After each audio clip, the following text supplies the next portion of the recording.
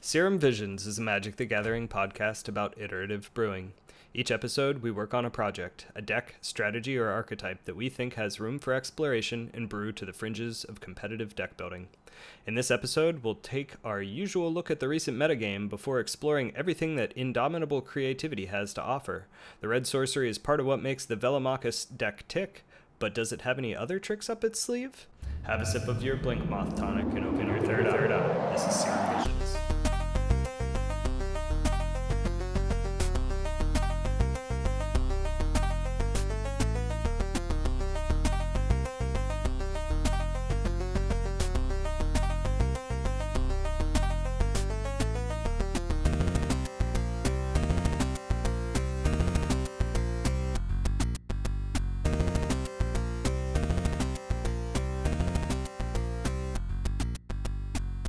Welcome to episode 24 of the Serum Visions podcast, coming to you from atop the spire of industry. I am one of your hosts, Brian Madden.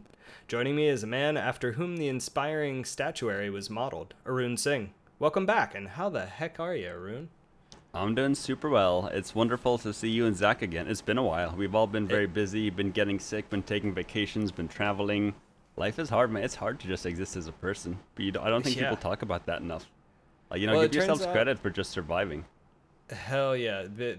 Big plus to that one. It turns out that starting a podcast during a pandemic when you don't have a lot else going on is probably a lot easier than maintaining a podcast when normal life is happening.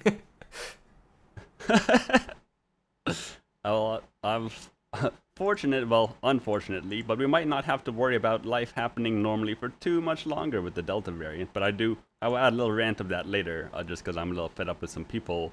But yeah, otherwise, life is really great. Got a nice vacation, saw friends, saw family. Grandpa's 95th. Nice. It's very wonderful. That's awesome. It was like the first, we had like 12, 14 people, just like friends, cousin, or like pretty much just cousins. Everyone unmasked, but everyone was vaccinated, but just, it's pretty surreal. And I miss those large gatherings of just having like a dozen people, like good people in a room, just like talking, playing board games and laughing. It's wild that I realized we all kind of realized this has been our first like big experience with people for like a year and a half, almost 2 years. It's nuts. Yep. Also joining us is the man who, in his formative years, trained the Oval Chase daredevil himself, Zach Ryle. How are you, Zach? I'm doing so good, man. Since the last one, I think I went and got my second vaccine shot, which really kicked my ass. Yeah, that was worth it though. Worth it.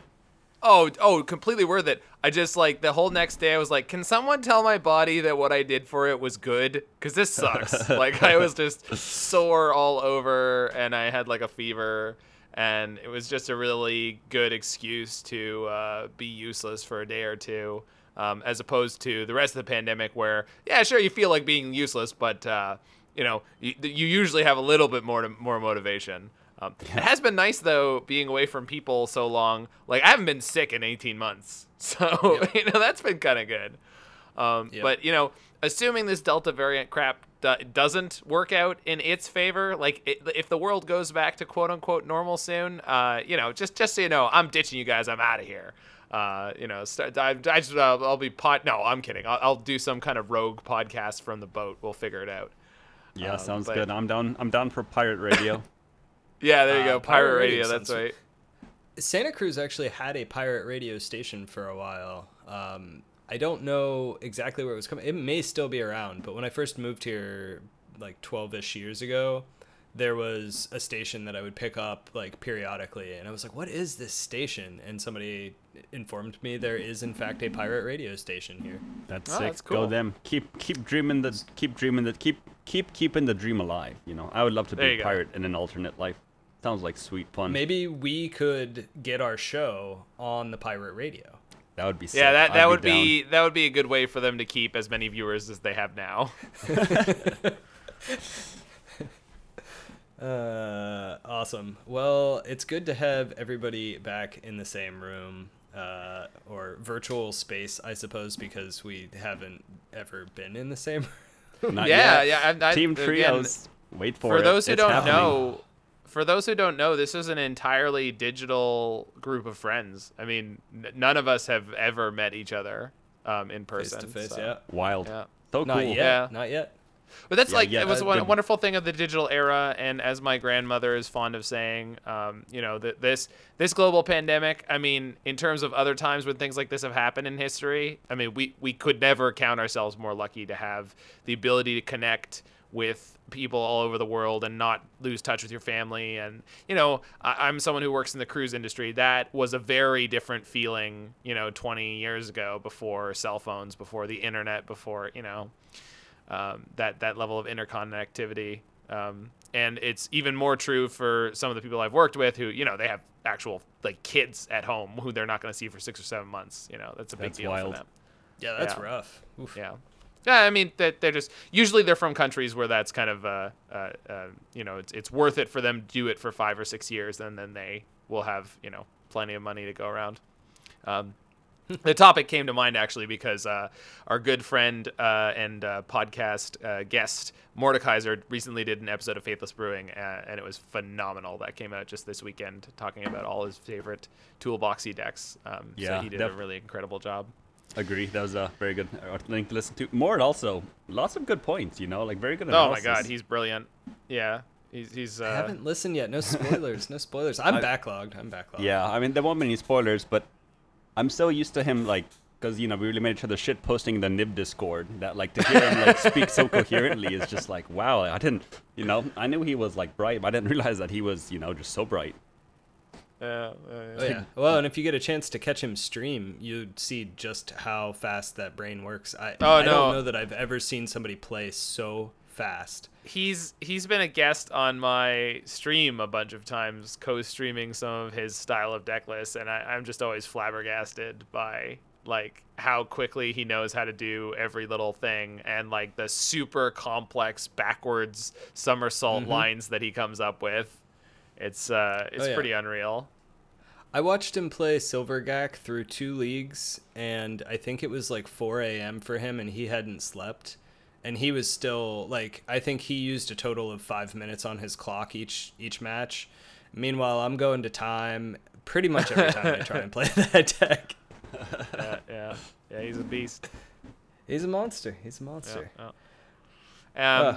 And in terms of output, I put out a cover song and video, the songs on the cards on the modern ban list. Yo, that was so good. I just gotta say, I listened to that. I was like, damn, well done. It was a really fun time. You can find that on my YouTube. And what you can also find on my YouTube, before we get to the meta discussion, Brian mentioned we're going to be doing the normal meta discussion. And I think it's probably a good idea for us to, or for me to give up the floor a little bit to the rest of our podcast space. So we are the Iterative Brewing podcast, as Brian said, and the meta discussion was something that I really feel like I was spearheading for a long time on this podcast. And while I think it's important to contextualize, some of the times in which we're brewing and some of the decks in which we're brewing, I mean, this is a really great blue sky kind of. What if we just picked a card? What if we picked a thing and we just put it through its paces and try to come up with something really interesting with it and maximize it, even if it's something that's very speculative. And the meta discussion, I think, was kind of a distraction from that. So it is something we can touch on every week or every podcast. But I do have a new little program going on called This Week in Modern that I have a little screen test out of. So it's kind of more intense and kind of goes like a sports hype show is the premise of it. So you guys have seen the episode 0. It's got really massively positive feedback so far, and I'm going to keep up with that.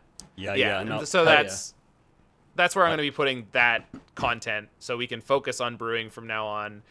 Here, and so we'll just touch on little bits of the meta, but not as in depth as we were doing before, which I think will probably be welcome by most of our listeners, I think. Yeah, I'm a big fan of this change. Just there's so many other podcasts, and like you said, your little thing now too that just does the meta analysis so much more in depth. It was more so just a touching on things, but yeah, I'm very pro this change. for the record, I love when they do it. The Dive Down does the best spreadsheet analysis in the game, and every single week on Reddit and on Twitter, there is a let's call them an MTG modern journalist, Bam Zing, who does very, very, I mean, just incredible work putting together all of that stuff and doing a little write-up and providing a space for people to talk about the competitive modern environment, as well as usually the 5.0 dumps. So if you want that content, check out the Dive Down, check out Bamzing's Twitter and Reddit posts, and check out upcoming episodes of This Week in Modern. And if you guys know anything, do you have anything else to add to that list? No, I mean, those sound great. Like, I just, to those like are other usually my podcasts, sources. I do like them. Dominaria's Judgment with with Dom Arilax. Harvey. Yeah, and Dom and Harvey. They Arilax. do like their analysis is very spot on, much more technical than whatever we were doing. Like they're also a very good source if you want to get into the nitty gritty of what's good and what's bad, and like how if you want to beat the meta, like if you want to beat next week's meta, that seems like the podcast to listen to. But that's definitely not. We're about losing to this week's and next week's meta. Well, I think that Zach said it best. Our meta-analysis is really meant to sort of contextualize some of the choices that we make while brewing. Because while we're not necessarily trying to beat the meta, we do take it into account when we're, picking cards to round out our 75. It determines what we're putting on our sideboards. It determines whether we're playing, Prismatic Ending versus Portable Hole versus, any of these other... Exactly.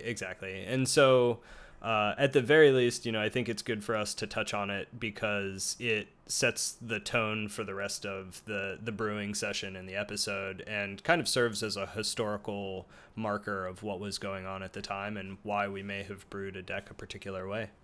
Yeah.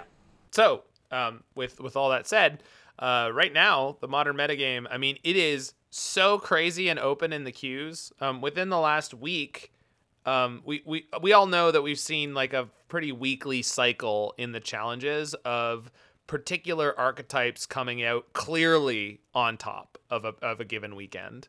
A couple of the challenges have been a little bit more diverse recently, but last week there was the shocker of 3 mono green Tron in the Sunday top 8 and another one in 9th. Now, I haven't listed it in the tier 1 of this week because it's gone already. If you look at the top 32s of all the events right now, it's not present. So much like Dredge, the hate is very much present for decks like that. And for whatever reason, it just spiked that one day. But that means it could happen again. And E-Tron was way up there on the same weekend, losing into the winning in the finals on a different challenge than the one I just mentioned. However, for a tier 1 right now, in my consideration, we've got Teamer Rhinos and Living End. Teamer Rhinos is far and away performing better than Living End right now. But Teamer Rhinos, spoiler, won the gigantic paper event, the Hunter Burton Memorial Open that was held over this weekend. So that was like almost like a GP. It was 13 rounds of Swiss, cut to top 8. Damn. Yeah. And the finals was a Teamer Rhinos mirror match.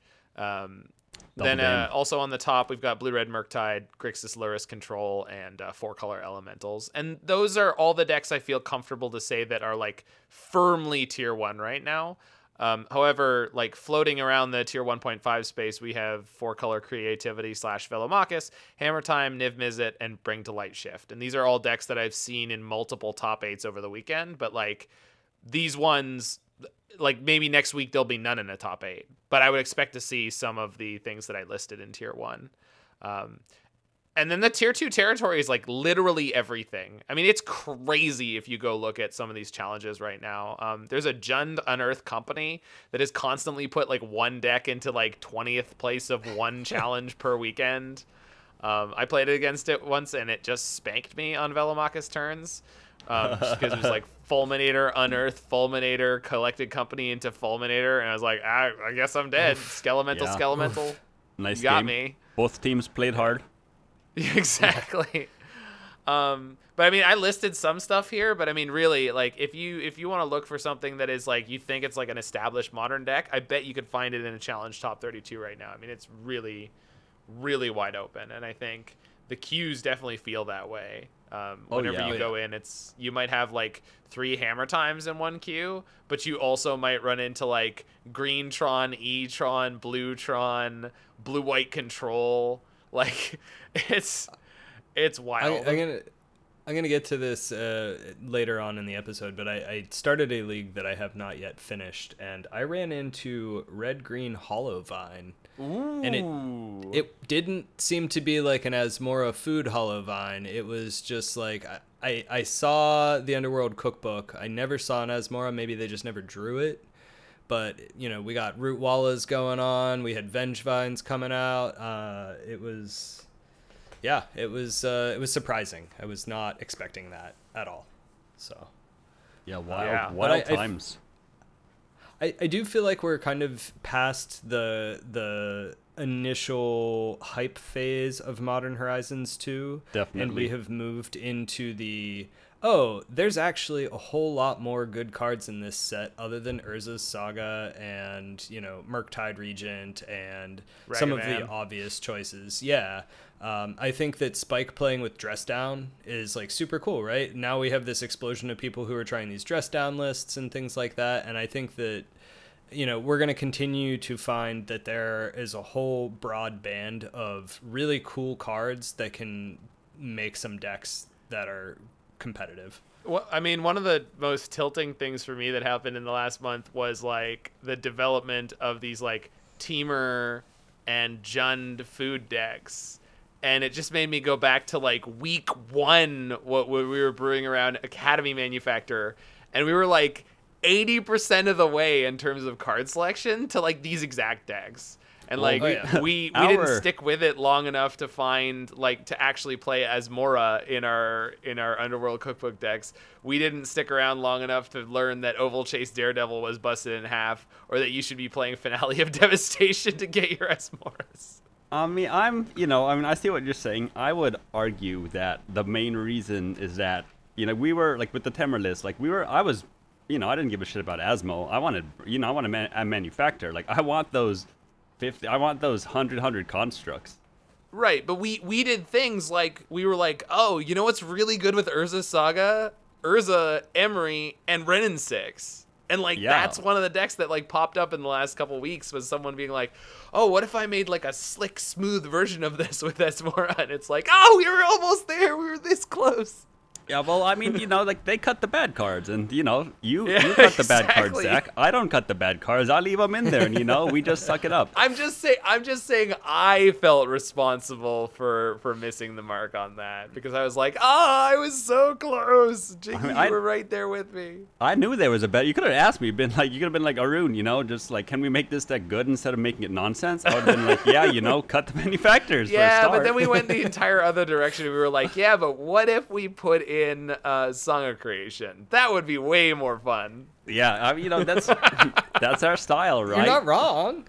It was. I mean, honestly, this is a great reminder. I've been messing with Saga because, like, just to go briefly, Saga reminds me a lot of Uro because it subsidizes the bad cards in your deck. Agreed. Like, you can get away with playing garbage if you have 4 Sagas. So, like, this is my dream card pretty much.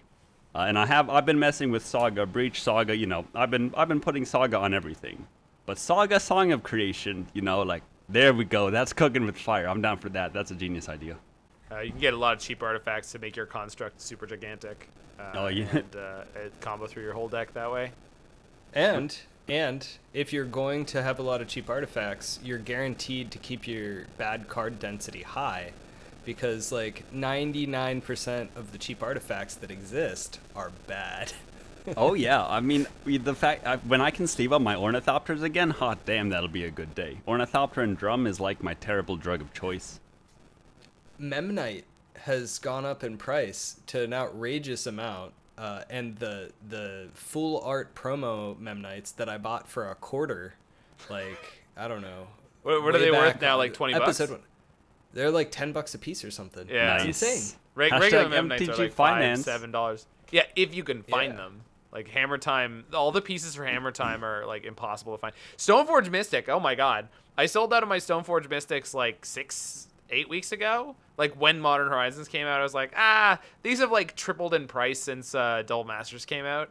And since then, they still went up like another like 30-40%. Like it's crazy. Wow. There was like $70-$80 card. Yikes. Yeah. Yikes. It's just more reprints. Yeah, thanks to Hammer Time. Well, yeah, I guess we just need infinite more reprints. But anyway, so that's yeah.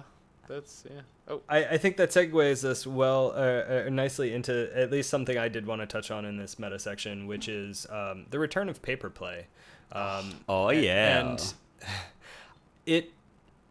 So I've now played 3 paper events. Things have been open here for a little while, but children and trying to be an adult makes it difficult to get out sometimes. Gosh. And it's been awesome. And I think that it's important to say, like, yeah, we're talking about an online meta and we do a lot of our testing online, but as people are returning to paper play, don't be afraid to like play whatever you enjoy, because Please. That's what the other people are doing at your LGS. Even the people who are spiky are still going to bring, their pet card occasionally or whatever. The first night that I played Modern, there were, I think, 16 people, which, by the way, big shout out to my LGS, which requires masking and vaccines, which makes me feel much safer about things. That's awesome. Yeah. So I think there were 16 people in my first Modern event. There were like 3 Tron decks. And this was at a time that everybody had basically, quote unquote, agreed that Tron was dead. And there were still 3 Tron decks. And since then, I have played against Abzan midrange. Somebody actually cast a Siege Rhino against me. I have played against, top tier things like Grixis Luris, but I've also played against, janky homebrew sort of hardened scales type decks and everything in between. So just a reminder that the online meta is not necessarily what you're going to find in your store. And I think that, most people who are playing in a store are well aware of this fact. But, I think for a little while, it seemed like a lot of things had been chased out of the meta, and that may be the case for online, but that isn't necessarily the case for in-paper play. Oh yeah.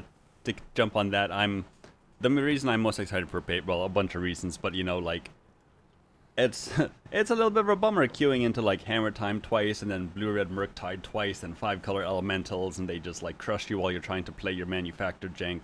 And now I can worry about that less. Like tomorrow I'm actually going to my first paper Modern, and you bet it's going to be Temur Yori on game objects. Like how could I not? Yeah. I've got it already, got the cards, got the Domineria, or got the Navigator's compasses, got the cookbooks, we're going full. I have them I have 50 of each treasure, food, and clues. That's amazing. I honestly, if it's a good game, they're not going to be enough. I love it. Yeah, in-store play took a while longer to return to Canada for a whole bunch of reasons. Our vaccine rate, or maybe just the understanding of Wizards of the Coast that we would be a little bit more conservative with things like that. But it's been here for, I think, like 9 days. And I know some people who have been to paper play. For the moment, there hasn't been anything comp REL. And like when I worked at an LGS, yeah, I played all sorts of weekly events. But right now, like most of the stores I know are pretty inaccessibly far away from me. Although I just looked it up as we were starting the podcast, because these guys were shooting the breeze with me, and I was like, I really should find one of the local ones and just like go check it out, like a place I've never been to before, and just go play. So before the next episode, I'll make a promise to you guys that I'm going to try to go play some Paper Magic. Oh yeah, because you'll see how much of a celebrity you are. Come on, nobody's going to know who I am. Mr. Famous Streamer.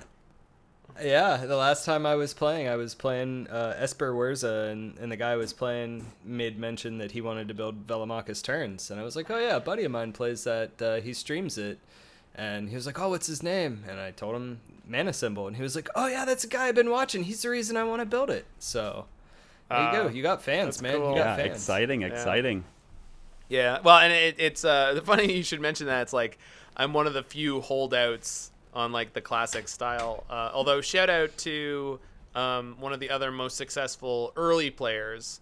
So there was the person who originally developed the deck, that was Freak You Nasty, and there's another streamer who is like X Phoenix X20 or something like that. I usually just call him Phoenix. I do know his actual name, although I'm not going to say it here on stream.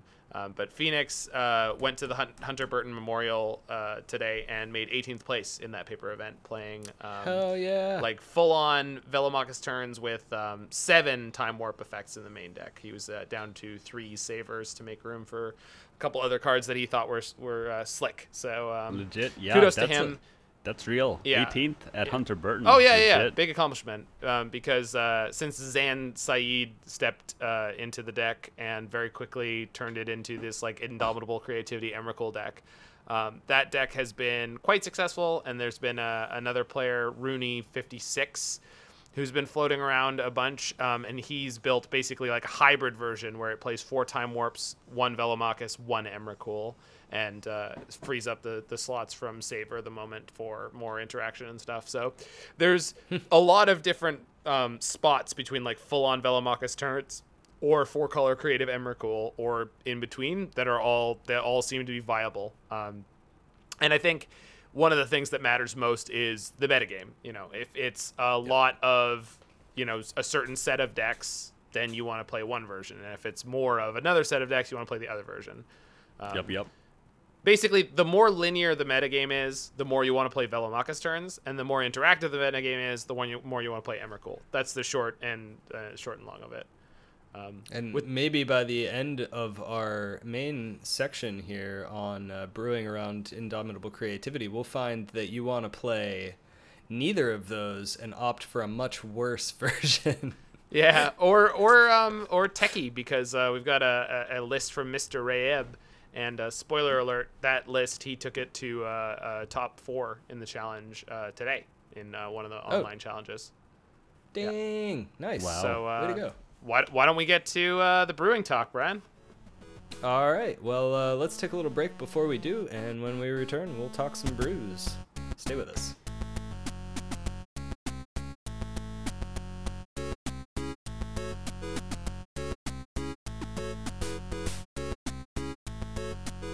All right, welcome back. So, as we said at the very beginning of the intro, we brewed around with Indomitable Creativity this time. And just as a bit of a preface to this, in the last episode, I had mentioned some updates to Silvergak. Well, I took some of those changes into a league, and I just got absolutely murdered. It was like one of those 0-4 drop situations, because literally every match they had Blood Moons or Alpine Moons for the Tron pieces. They had Pithing Needles. They had Artifact Hate for all of the artifacts. And so I decided that it just wasn't the right time for Silvergak, and I put that on ice. And that's when I decided that I was going to get a little bit creative with Indomitable Creativity. I had just played the Velomachus Turns deck at a paper event, and I've been watching Zach stream during challenges, and so I decided I wanted to experiment a bit and see what Indomitable could do for us. And because I had come off the Silvergak kick, I decided to go for my other favorite Stormy artifact, which is Bolus's Citadel. Woo! Shout out to Bolus's Citadel for being amazing but never resolving. Shout out to Cave Dan for never giving up on it, except for all the times he's probably given up on it. If we ever get the 5-0, we gotta ask him if we can get that basket of cookies or whatever it was that they bet. Oh man, I'm determined. Yeah, that's a fun project. I should go back to Citadel. You should, because you probably absolutely. It's fun. We'll work on this. Citadel and Mentor, sign me up. I love that. Well, yeah, I don't know. So we had already done some Citadel things in the past. I'd used some Shape Anew and whatnot, and so I thought, all right, let's start by just kind of looking at some of these old lists. I had a Jund list that is where I started, and I swapped out. So I had a wet Jund, if you will, in the past with Shapenoo, and so I just decided to go to go regular plain old Jund with no blue, and I swapped in the Indomitable Creativity and the Dorvern Mine package from the Velomachus deck to find the Citadel and cheat it into play. Some of the cards, I'm not going to read the entire list because it turns out it was actually bad, but some of the supporting cards that I used had been things that I had used in prior attempts. So this was like Collective Brutality, which is nice because if you escalate it, or even if you hit it off the top with Citadel, you can just gain 2 life and drain 2, which is really important for a Citadel deck because you want them to be at 10 or less life so that you can activate your Citadel for the win, and you need to keep your life up so that you don't run out while you're trying to storm off. I also had a set of Witherbloom Command, Weather the Storm, Crashing Footfalls, and Lightning Bolt. Now, because Indomitable Creativity does not allow you to play creatures unless you want to find them with creativity, I had to cut the Sedgemoor Witches, I had to cut the Monastery Mentors, and these other types of cards that produce a bunch of tokens. In its place, I went for Saheeli Sublime Artificer. She does a fair impression as a token maker anytime you cast an instant or a sorcery, which is really all you're casting in this deck.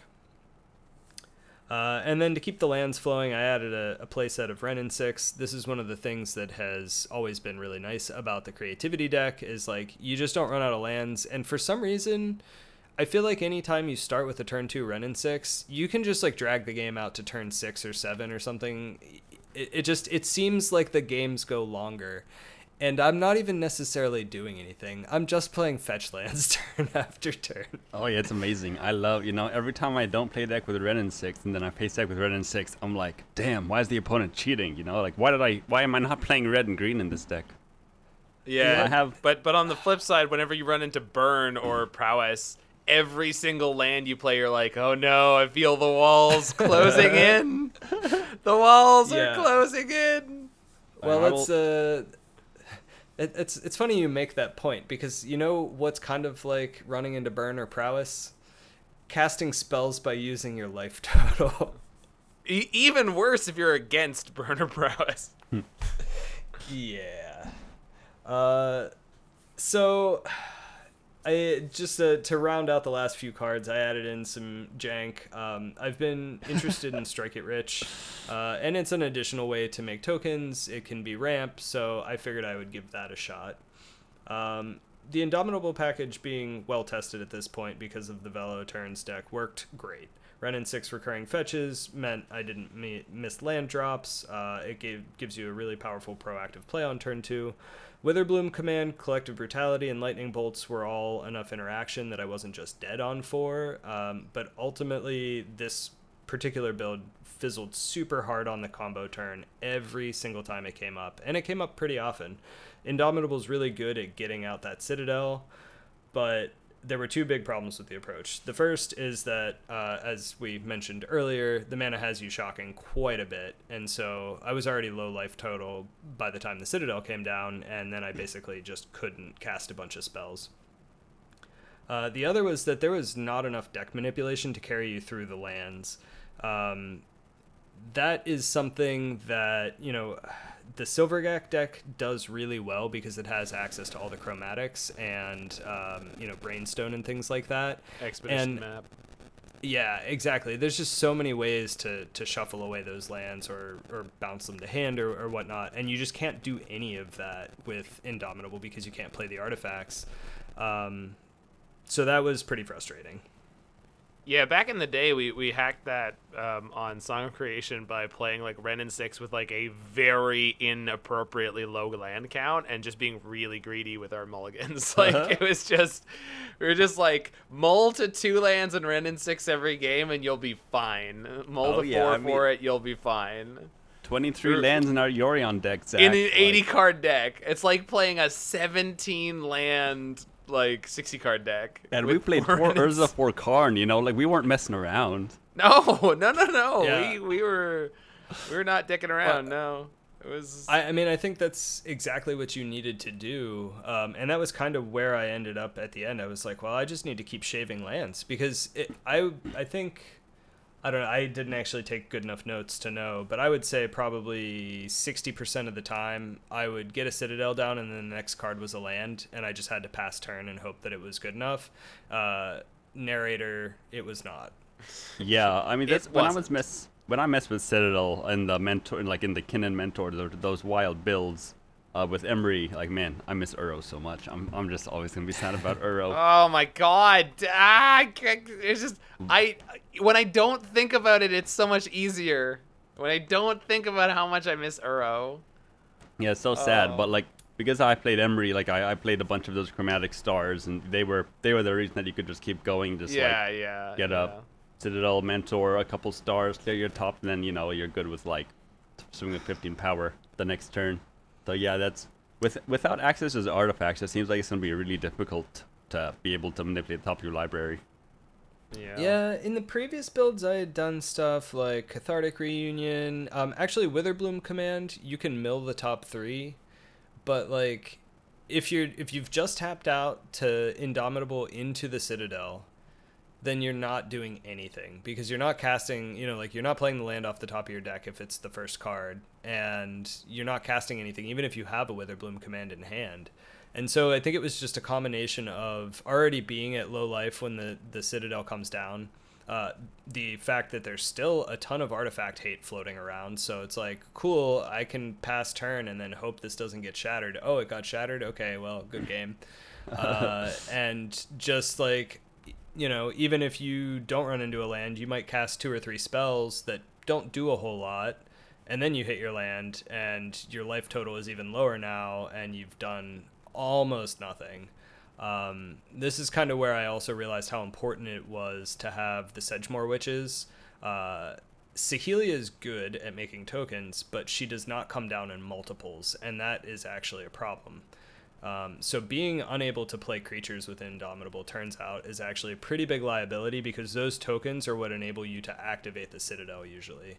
Like, you don't really have a lot of non-land permanents on the battlefield, and so you need those tokens so that you can activate the Citadel. All right, well, in the spirit of adding bad cards to fix your problems created by bad cards, what about cards like Scheming Symmetry? I actually haven't tried it, but I have considered it. I thought about that. I thought about Profane Tutor. Again, it only solves the problem if you have the mana to use it the turn that you need it, right? Like, if you get your Citadel down, the top card is a land, and you're tapped out, you're still kind of just in this really bad spot. Yeah, but what if you have more chances that your top card will be a good card, though? Like, like, what if you... sure. Like, I don't know Shaving if the there's... lands, I think, is the strategy. Yeah, like, I don't know if there's a way to fix it without some kind of manipulation that's going to invalidate your whole premise. Yeah, I mean, the one that kind of, like... Yeah, the one that would feel like it would work really well is the Maze Mind Tome, but obviously that's an artifact that you'll flip into. Yep. Yeah. I actually thought the same thing. I added the Maze Mind Tomes. Oh, I no. went into a heads-up queue. Oh, no. Hey, Whoops. be glad it wasn't a league. I've jumped into a league without Thassa's Oracle on my Breach deck, and that gets pretty awkward. That is the best story ever. Because we've all had the moment where we thought we did it, but... Yeah, I mean, the worst part is, like, now, when I play a Breach deck and I'm going through and it's, Oracles in the bottom 3, I always get nervous. I'm like, shit, like, did I add the Oracles? Like, I could have sworn I added the Oracles, but I don't see the Oracle yet. Then it comes up in the last flip, and you're like, thank goodness. But, I have nightmares of milling my deck and not finding the Oracle and being like... Brian, were you playing anything along the lines of Weather the Storm to make it into, like, a full combo, or are you just on the... Yeah. Okay. No, I had 3 copies of Weather the Storm, and then with the 4 Witherbloom commands and the 4 Collective Brutalities, I had 8 0-cost spells, and I say 0 in air quotes, but both of those are able to pay for themselves by recouping that much life. Right. And, like, you had enough of the combo engine, it just doesn't work. And like, we had a low fizzle rate from time to time, but there was a fizzle rate with Song of Creation that was ripping you through 2 cards. Yeah, but the thing with that, though, is once you fizzled, you had 2 Urzas and like 2 17/17 constructs and a billion mana. I mean, and an Uro. Well, or the most important thing is, like, once you got going, once you cast your first 0 cost spell, if you hit 2 0 cost spells, you weren't fizzling from that point, because that puts you up. Whereas like this one, it's like you just have to take, you know, the 70-30 on every single flip, and once you get bricked, that's it, you're done. I mean, unless you actually have a way to manipulate it. So yeah, I mean, Bullets to Citadel seems like a very speculative thing to do this with. Yeah. Well, I was not dissuaded exactly by the Jund list. Then nor should you be. I thought, you know, the real problem here is that I can't get rid of these stupid lands on the top of my deck. So I'm going to go into blue so that I can get more scrying effects. There we go. I'm down with this. So I built a teamer version. And the benefit of the teamer was that I got to play the card selection spells, namely Serum Visions and Omen of the Sea. I actually thought, oh, Omen of the Sea, we got this enchantment, it's going to scry me, you know, I'm going to get some card draw, and then it'll sit on the battlefield and I'll be able to activate it when I run into a land. Never got to activate one. Turns out when you're tapped out, because you just Indomitabled for your Bolas's Citadel, you don't have the mana to activate your Omen of the Sea. So yeah, again, yeah, you know, it helped a little bit. I think I got through a little bit more of my deck before I fizzled, but ultimately I continued to fizzle. You know, the important thing to keep in mind is that the Serum Visions and the Omen of the Sea are really only good if the next cards behind them are lands, so that you can scry those lands away. Otherwise, they haven't really done a whole lot for you, because you're just going to leave the other, you know, the cards on top. And when you run into that land, if you don't have the card, you know, the Serum Visions or whatever in your hand, or you don't have the mana to cast it, then you're exactly where you were in the Jund list. So I don't think it was worth it. I also tried a Mardu version because the whole shocking yourself a ton was still not working out. It was a little bit better in the teamer version. Not really. Just kidding. It seemed a little bit better. I think because I had the card selection from like the early Serum Visions and things like that.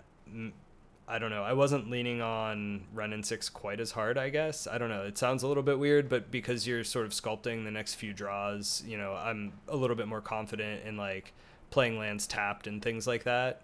But ultimately, yeah, I just don't think it was enough. But the whole life loss thing was really getting me down. So I went Mardu, figured, you know, maybe I throw in some lightning helixes, some other life gain spells. I added some, it's single white mana for a spell that will destroy an enchantment or gain you 4 life. I think Light of Hope, maybe? Yeah, that's you can also put a +1/+1 counter on a creature. Yeah, so I That's put a 2 spell of those for in my sure. list. Yeah. Right. But it turns out really relevant right now with all the Urza's Sagas running around. Oh, yeah. Gaining 4 same life with for... Fragmentize, which is 1 white, destroy target artifact or enchantment with converted mana cost 4 or less. Yeah, I think that's right. I mean, Brian, do you know how salty I would be if I was playing a Saga deck and my opponent Indomitable creativity's into Citadel and then hits a Light of Hope and kills my Saga with it? I'd be like, what the hell is this? I'd probably file for comp. I hope somebody did. I didn't actually get that line, but I did have a Light of Hope in an opening hand, and like my opponent turned 2 Sagas, and I'm like, oh yeah, I got this. But it turns out all the life gain in the world isn't gonna get you there, because Weather the Storm is just far, far superior for this purpose. Like, if you're really trying to buffer your life total, Weather the Storm is just head and shoulders better. Even if you're not storming off, oftentimes your opponent will double or triple spell, and you can capitalize on that to buffer your life. And yeah, you know, this was more of a burn deck that was also trying to Citadel, and it really didn't work out. I think at the end of the day, as I said before, not having an abundance of token makers, like losing the Mentors or the Sedgemoor Witches, was really painful. And in particular, Sedgemoor Witch is really good because of those pest tokens. Pest tokens gaining you a life is not insignificant, because you could be halfway through a combo turn really low on life, and then you can activate the Citadel to kill the pest tokens and a bunch of other random garbage you have laying around, get your life total back up because of the pests you killed, and then continue, chaining off or whatnot. So anyway, this is a lot of talk about Bolus's Citadel. Our favorite card. But the intent here was to talk about Indomitable creativity. And when I ran through all of these Citadel lists and went, well, none of these worked, I kept coming back to, I would much rather be playing on, either Shape Anew or just something else to get the Citadel out. It didn't feel like I was using the creativity. So from all your testing, you would say that creativity in Citadel is just strictly inferior to Shape Anew into Citadel? I think so. I think that the not being able to play creatures is a really big drawback. And we weren't using all parts of the buffalo here, right? I was basically casting Indomitable creativity for X equals 1 every single time, which is the same cost as Shape Anew. And it put really heavy restrictions on my mana base by, forcing me into this super heavy red because it's got triple red in the casting cost because I was trying to support Dwarven Mine, things like that. And so, yeah, I think it's not the right tool for that job. Yeah, makes sense. Look, we're asking the hard-hitting questions here at Serum Vision's podcast where, no, you should not Indomitable creativity into your Citadel. You should actually just Shape Anew into it. Well, I mean, if you're using it for X1, it offers very little in the way of advantage, other than you can X2 or 3 or whatever to insulate your spell from removal. But that's pretty marginal when you're talking about a color swap. Whereas, I think blue in a lot of places is probably more welcoming to a lot of the artifact transmutation sort of ideas. Yeah. Well, and so after those failures, in spite of all the fun I had along the way, I decided to just start over, clean slate, think about what it is that creativity offers us that some of these other things don't. And the big things were, as Zach said, you can X equals 2+ to skirt removal, but also X equals 2+ to not tutor but find 2 or more things in your deck. And that was kind of the light bulb moment. Oh, why am I doing X equals 1 when I could do X equals 2 and find an AB combo? Why one card Splinter Twin when you can 2 cards Splinter Twin? Exactly. Yeah, I was trying to think well, what do I want to get? The typical things that you get right now are Velomachus. Well, it turns out not good as a twofer. You don't want 2 Velomachai. They are legendary. Emrakul, also not going to work. You don't want 2 Emrakuls. So yeah, the AB combo seemed like the way to go. And, as a fan of janky artifacts, my mind immediately went to Knowledge Pool and Lavinia Azorius Renegade. Of course. Match made in heaven. Yeah. I mean, so I do got to say, I'm curious to see what you say about this. Because way back when, I actually did try and create a Bant Shape Anew into Knowledge Pool Lavinia deck where it had Teferi and all this other nonsense. And this was, I think it actually might have been post Eldraine, but, Spike hadn't enlightened us that Gingerbread Cabin is real yet. So I didn't have that engine. I had a pretty terrible one, but it actually worked pretty well, and I liked the deck a lot. But the one issue, I could get the lockdown all the time, but it never did anything. So many times they just kill me out of it. I was Lavinia and Azorius Renegade. I've got Lavinia Knowledge Pool down. My blue-eyed opponent is toast. I got them. They're just and then they cast a spell. They flip 3 card, or I forget how it is, but it's just really weird. But they found a way to cast a because it wasn't Teferi's a hard lock, but Lavinia is only a soft lock. So they casted what's the Wrath of God that's uncounterable?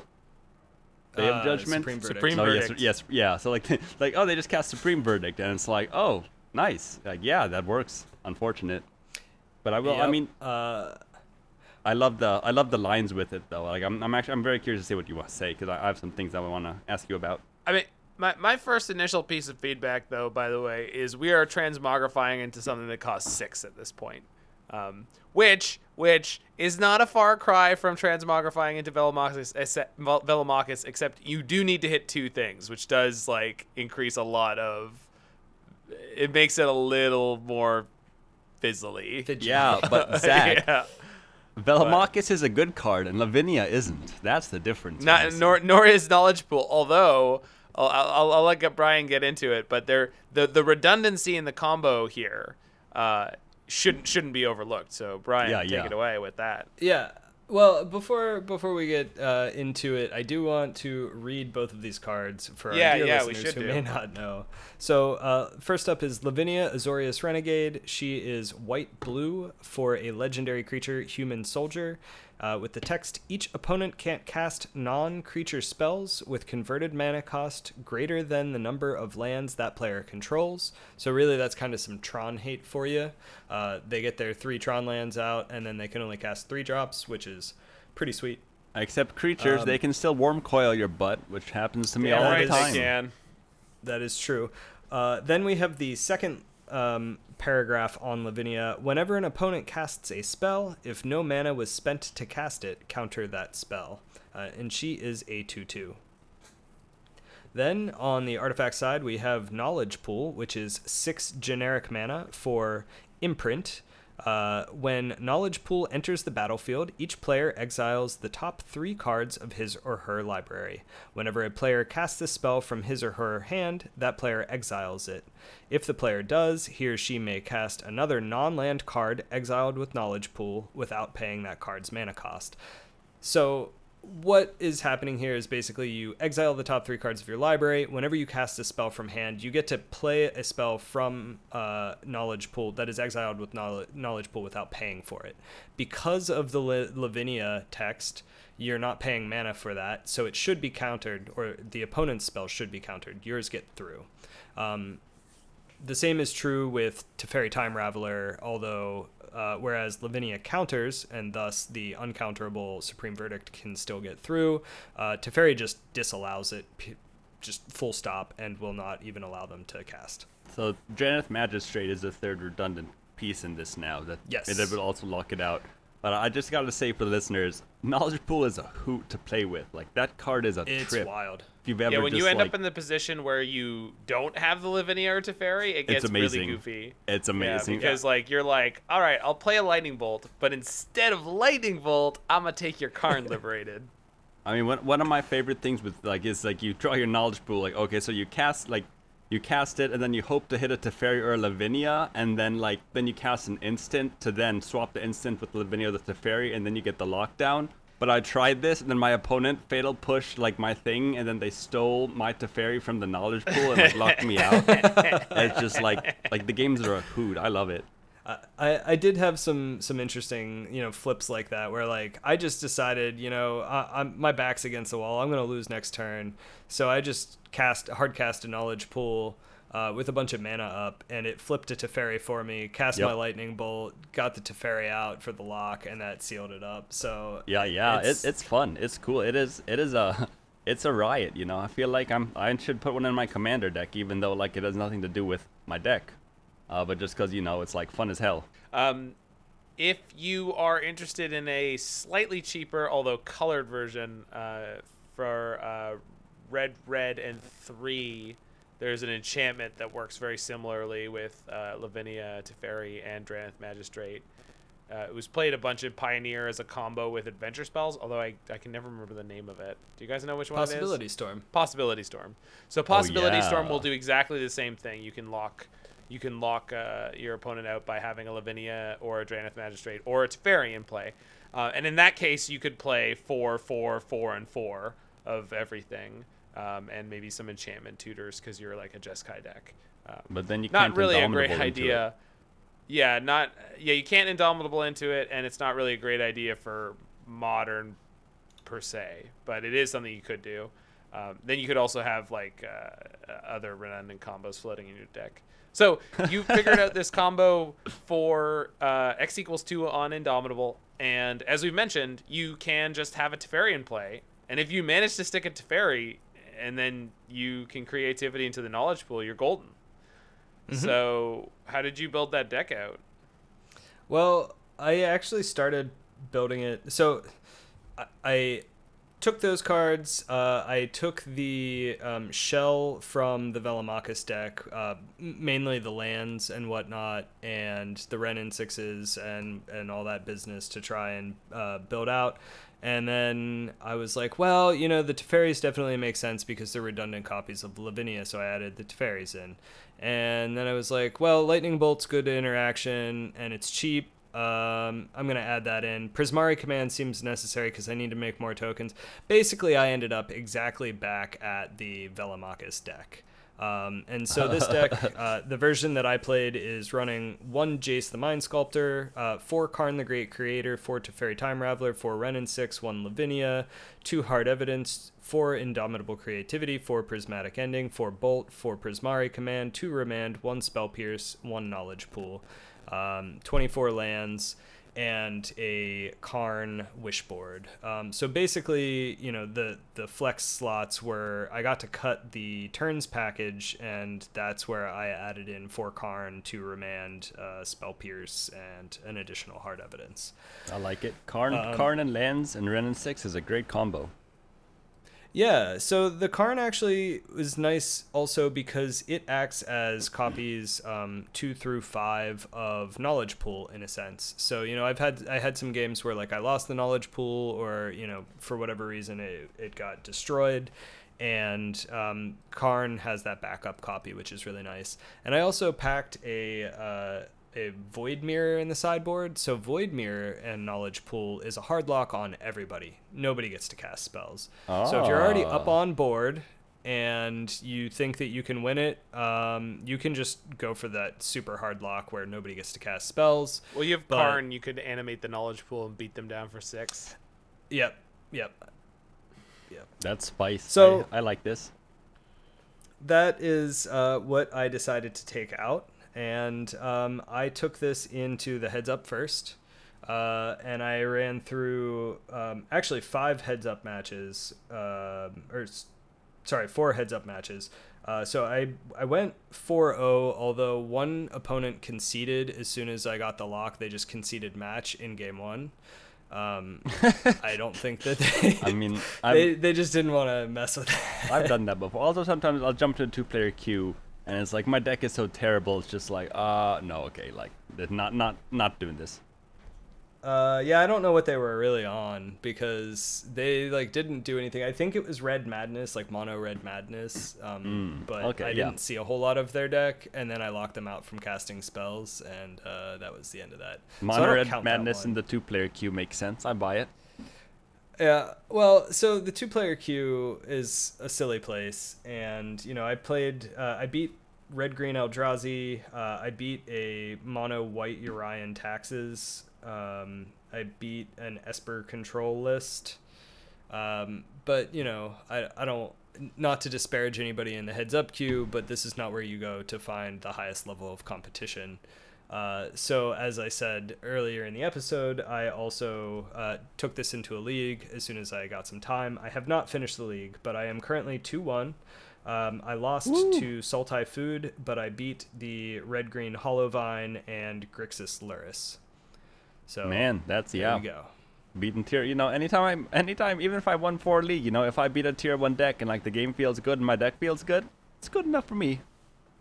Yeah, I mean, I'm not going to lie. I think my Grixis Luris opponent, like, I ended up just hard casting a Knowledge Pool at one point, and they just couldn't figure out how to play with it.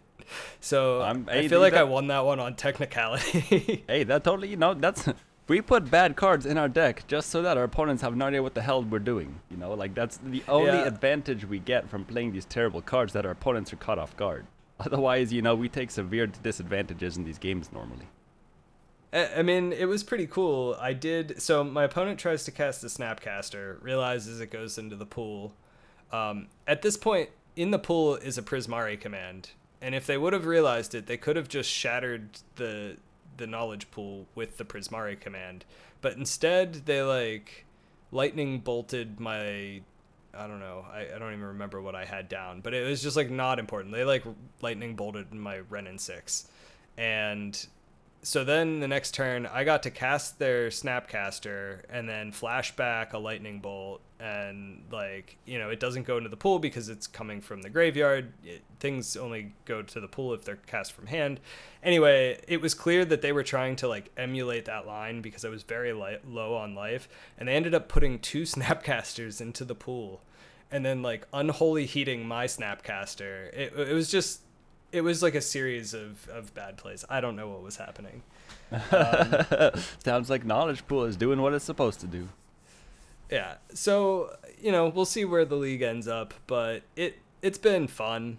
I think, Zach, you ended up taking this through a league as well. And I think that a lot of your criticisms are going to be very, very relevant. And I think that this is, I've kind of, I wasn't playing the highest level of competition, and I think I got lucky. Like I said, I ran into Red Green Hollow Vine. Wait, I have to ask Brian, so how often did you manage to cast creativity per X equals 2, and how often did that hit your 2 hits, and how often did that win you the game? So I got really lucky. I very rarely drew either half of the combo. So wow. I actually was hitting both pieces with the creativity X equals 2. There was one game where I tried to split it up over 2 turns, and I got just horribly murdered for it. Like, I played Lavinia hoping that they didn't have any removal. They immediately removed Lavinia. I played the Knowledge Pool the next turn and just, like, died to their onboard creatures. They didn't even bother trying to cast anything. So this is a super small point, but I realized that you could probably replace Lavinia with Stranded Magistrate would actually be better because it's a 1/3, so it survives more removal, and it has the can't cast as opposed to counters. And you don't... So I had that thought before I ran the deck, and we talked about it back and forth, and the decision at the time was basically that Lavinia is like a better hate piece right now. But she hits elementals, she hits Tron. Yeah. And how does she hit elementals? She's just going to get Evoke Solitude and... No, they can't evoke. They can't evoke it. If they evoke, it gets countered. I guess that was part of the appeal specifically. Okay, so right? evoke. Yeah, and okay, that's fair. That's on me. Interesting. And it was still at the time where we thought there would be a proliferation of Green Tron players, which there really hasn't been. That only lasted like a couple days. There really hasn't been that many of them. I mean, there's more than there were before. It was like a month or two. It was just like 0 Green Tron anywhere. But there are slightly more than that now, but there was like a couple days where it was very common. But so I cut the Jace the Mind Sculptor because that card is pretty unplayable, and the 1 Spell Pierce for just to fill out the set of hard evidences, and then that's pretty much how I ran the deck. I mean, the core of it being that Velomachus 4-color Planeswalker cheap removal core. I mean, that's really good, and it can carry a lot. I mean, one of the problems I was having was, one, drawing either of my combo pieces was a real pain. You drew Knowledge Pool like every single game. Yeah, I did draw a Knowledge Pool like every game. Like it. To be fair, I was staggeringly unlucky, and I have been with a lot of these Indomitable creativity decks.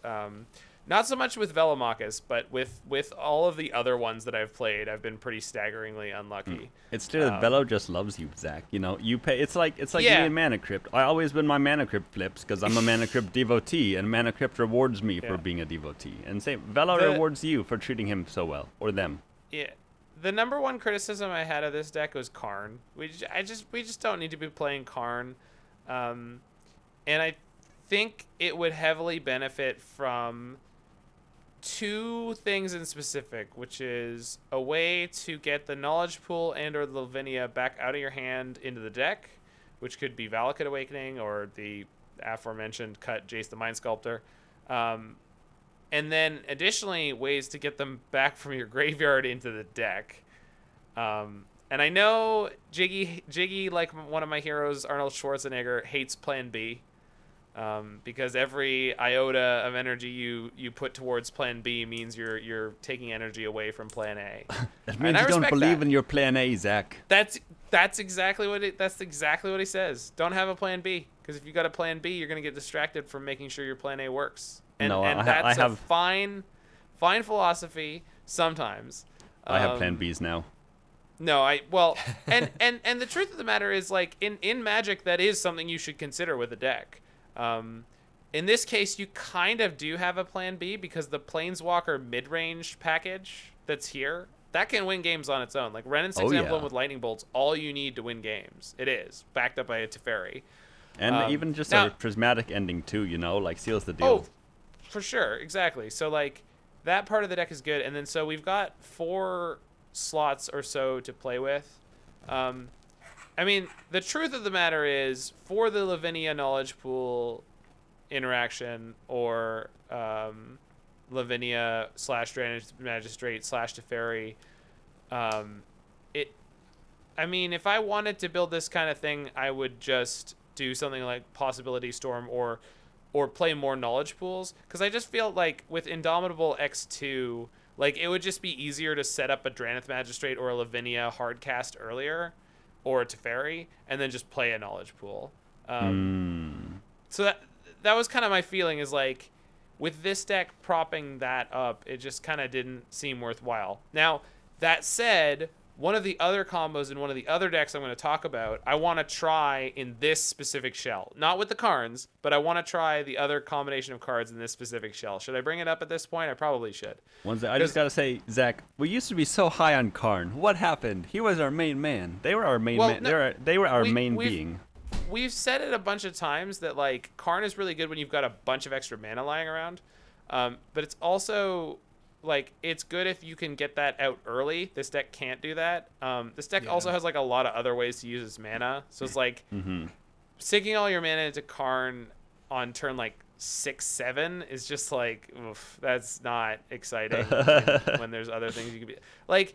It's just that he's not like there's already so many other things going on here. You just need a little bit more protection, a little bit more utility, a little bit more card selection, a little bit more of those things. So having those cards for, like, Serum Visions, honestly, or again a couple Valakut Awakenings, or just things of that nature would probably be what this deck is looking for, because what Karn is doing is just not necessary in a majority of cases. If you can create the ability to either get Knowledge Pool and or Lavinia back out of your hand into your library, and or out of your graveyard back into your library.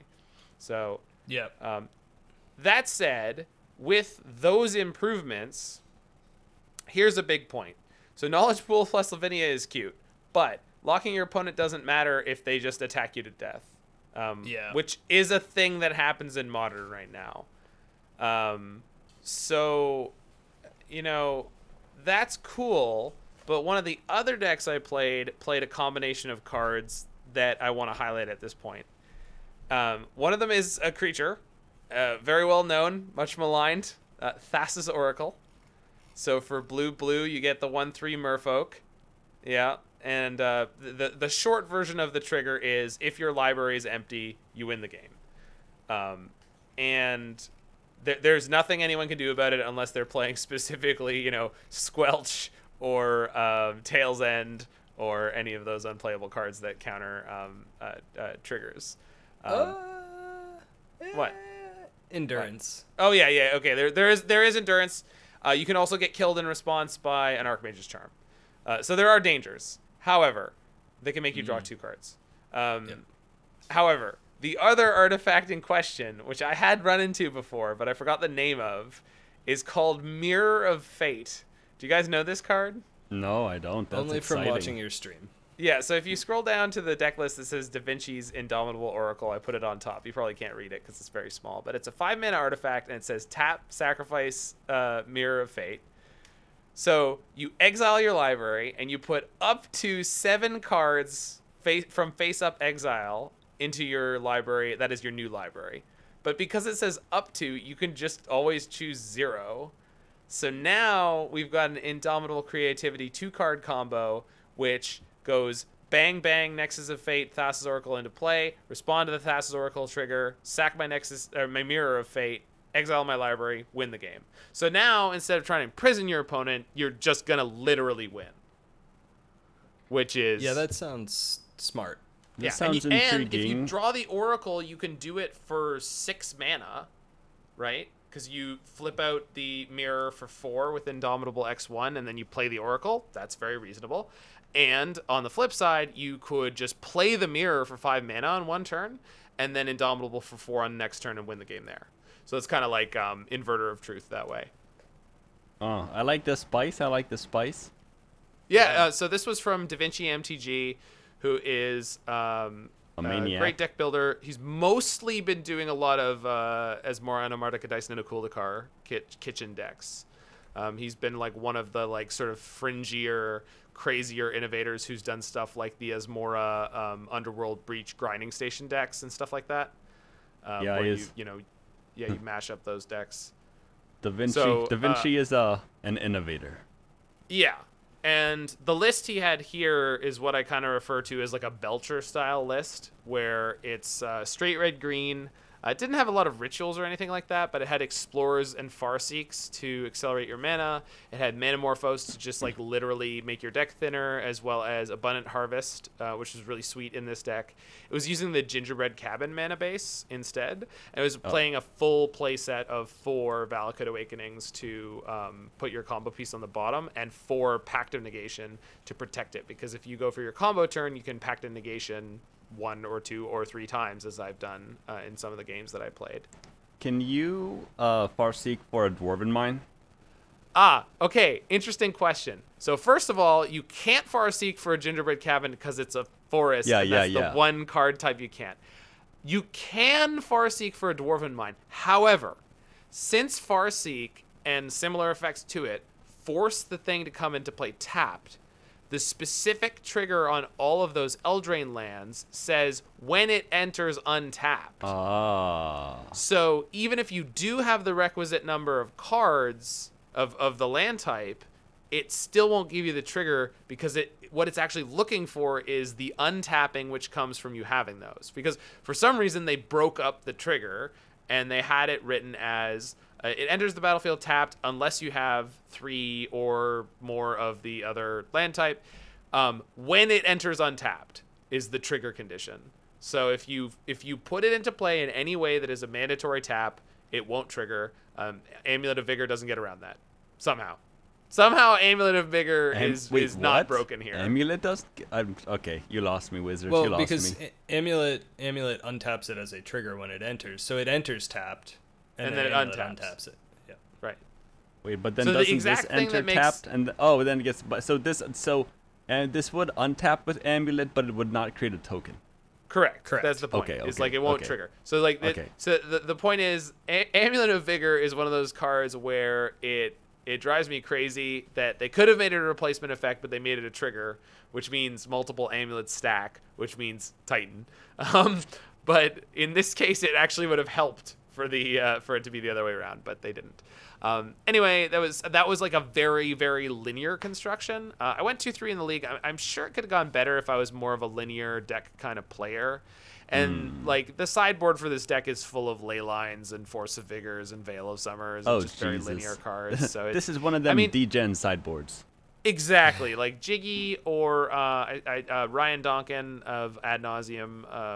The Ad Nauseam aficionado asked me about it, and I said, it didn't go that well for me, but I think this is more of a you kind of deck.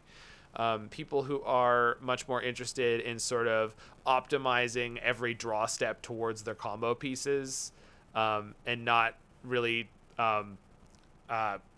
playing Magic in the usual sense of the words. Zach, we preferred the term attacking from a different axis. Oh, sure. Gaming the meta. Yeah. Instead of metagaming. So I do have to step in. I had actually been talking to Phoenix in the Discord about this. Oh, cool. And we had come up with he had come up and suggested Leveler Plus, or rather he said a card that exiles your library and Thassa's Oracle.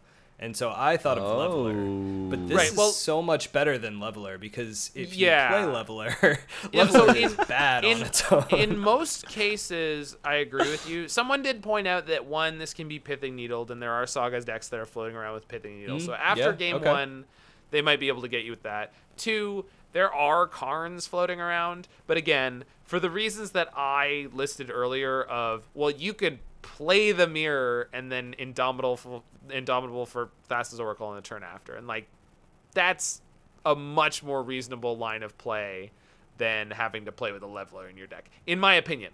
But again, Leveler does have an old frame treatment. So, It also beats endurance, right? Leveler gets around endurance. No,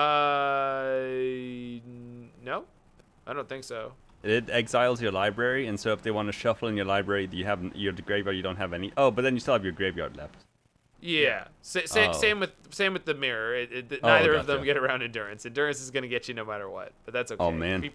Creepy elk got me today because it has reach.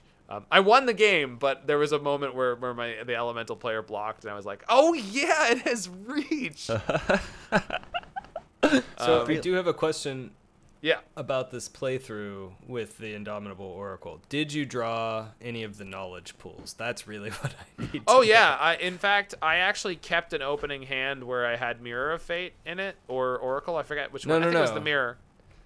Did you draw knowledge pool? Because I watched the No. knowledge pool stream, and you had drawn knowledge pool in Oh, just yeah. about every game. So I was pretty sure you were going to continue drawing it. I kept hands at least twice with none of the combo junk in my hand, and it was like first 2 draw steps, bang, knowledge pool. And then there was Yep. another time I was about to go off, draw step, knowledge pool. It was like, oh my god, why? Like, god damn it. I just assumed it would show up even in this deck list that doesn't. Yeah, have no, it in the it didn't. list. But I will say, with this deck, I mean, part of the problem I had is like there was one like very reasonable 7, and I was like, I'm gonna keep this. People were like, oh, the Mirror of Fate's in it. And I was like, well, I'm gonna draw one of my 4 Valakut Awakenings, and I got down to like 35 cards in library and couldn't find a Valakut Awakening. I had everything else I needed, but couldn't get there. This deck is also built in a way where it is very, very like it has 3 Ren and 6s, but there's only like 9 mana producing lands, and I think it could really use a basic forest instead of one of the stomping grounds, which was something that I was talking about on stream a bunch. It's playing like something crazy like 15 fetches and like 9 mana sources, because it's just full degen mode. Because Wow. I mean, yeah. it's not wrong in theory, but like the way, like for me it felt super messed up. Yeah, this is a degen deck. Let me tell you. Yeah. Yeah. 15 fetches, not 9 like- lands. Yeah, and not like when I played each of the Cascade decks. I have played Team of Rhinos and Living End each once, and I 5-0'd off the bat with both of those decks on stream. And like, so those felt messed up, right? But like this deck, it was like, this feels weird. It's like, I don't know, it'd be like wearing like the wrong size underwear or something like that. It'd just be like, oh, it's not nice. Yeah, It's just not nice. takes a different kind of degen to enjoy these piles. I So- guess so. I guess to bring it full circle, you think that this package fit into the sort of more traditional shell is... Yeah, I think that's definitely a direction to explore. And then Valakut Awakening seemed like a really good other piece for those decks.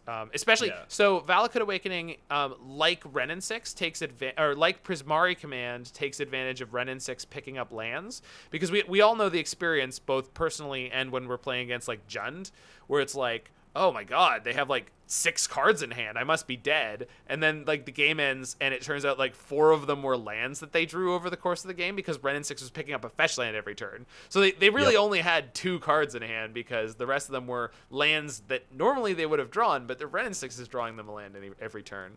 But with this deck, you get to convert those lands into other useful cards with Prismari Command or potentially with Valakut Awakening. So I would be interested in jamming that package in the more traditional shell.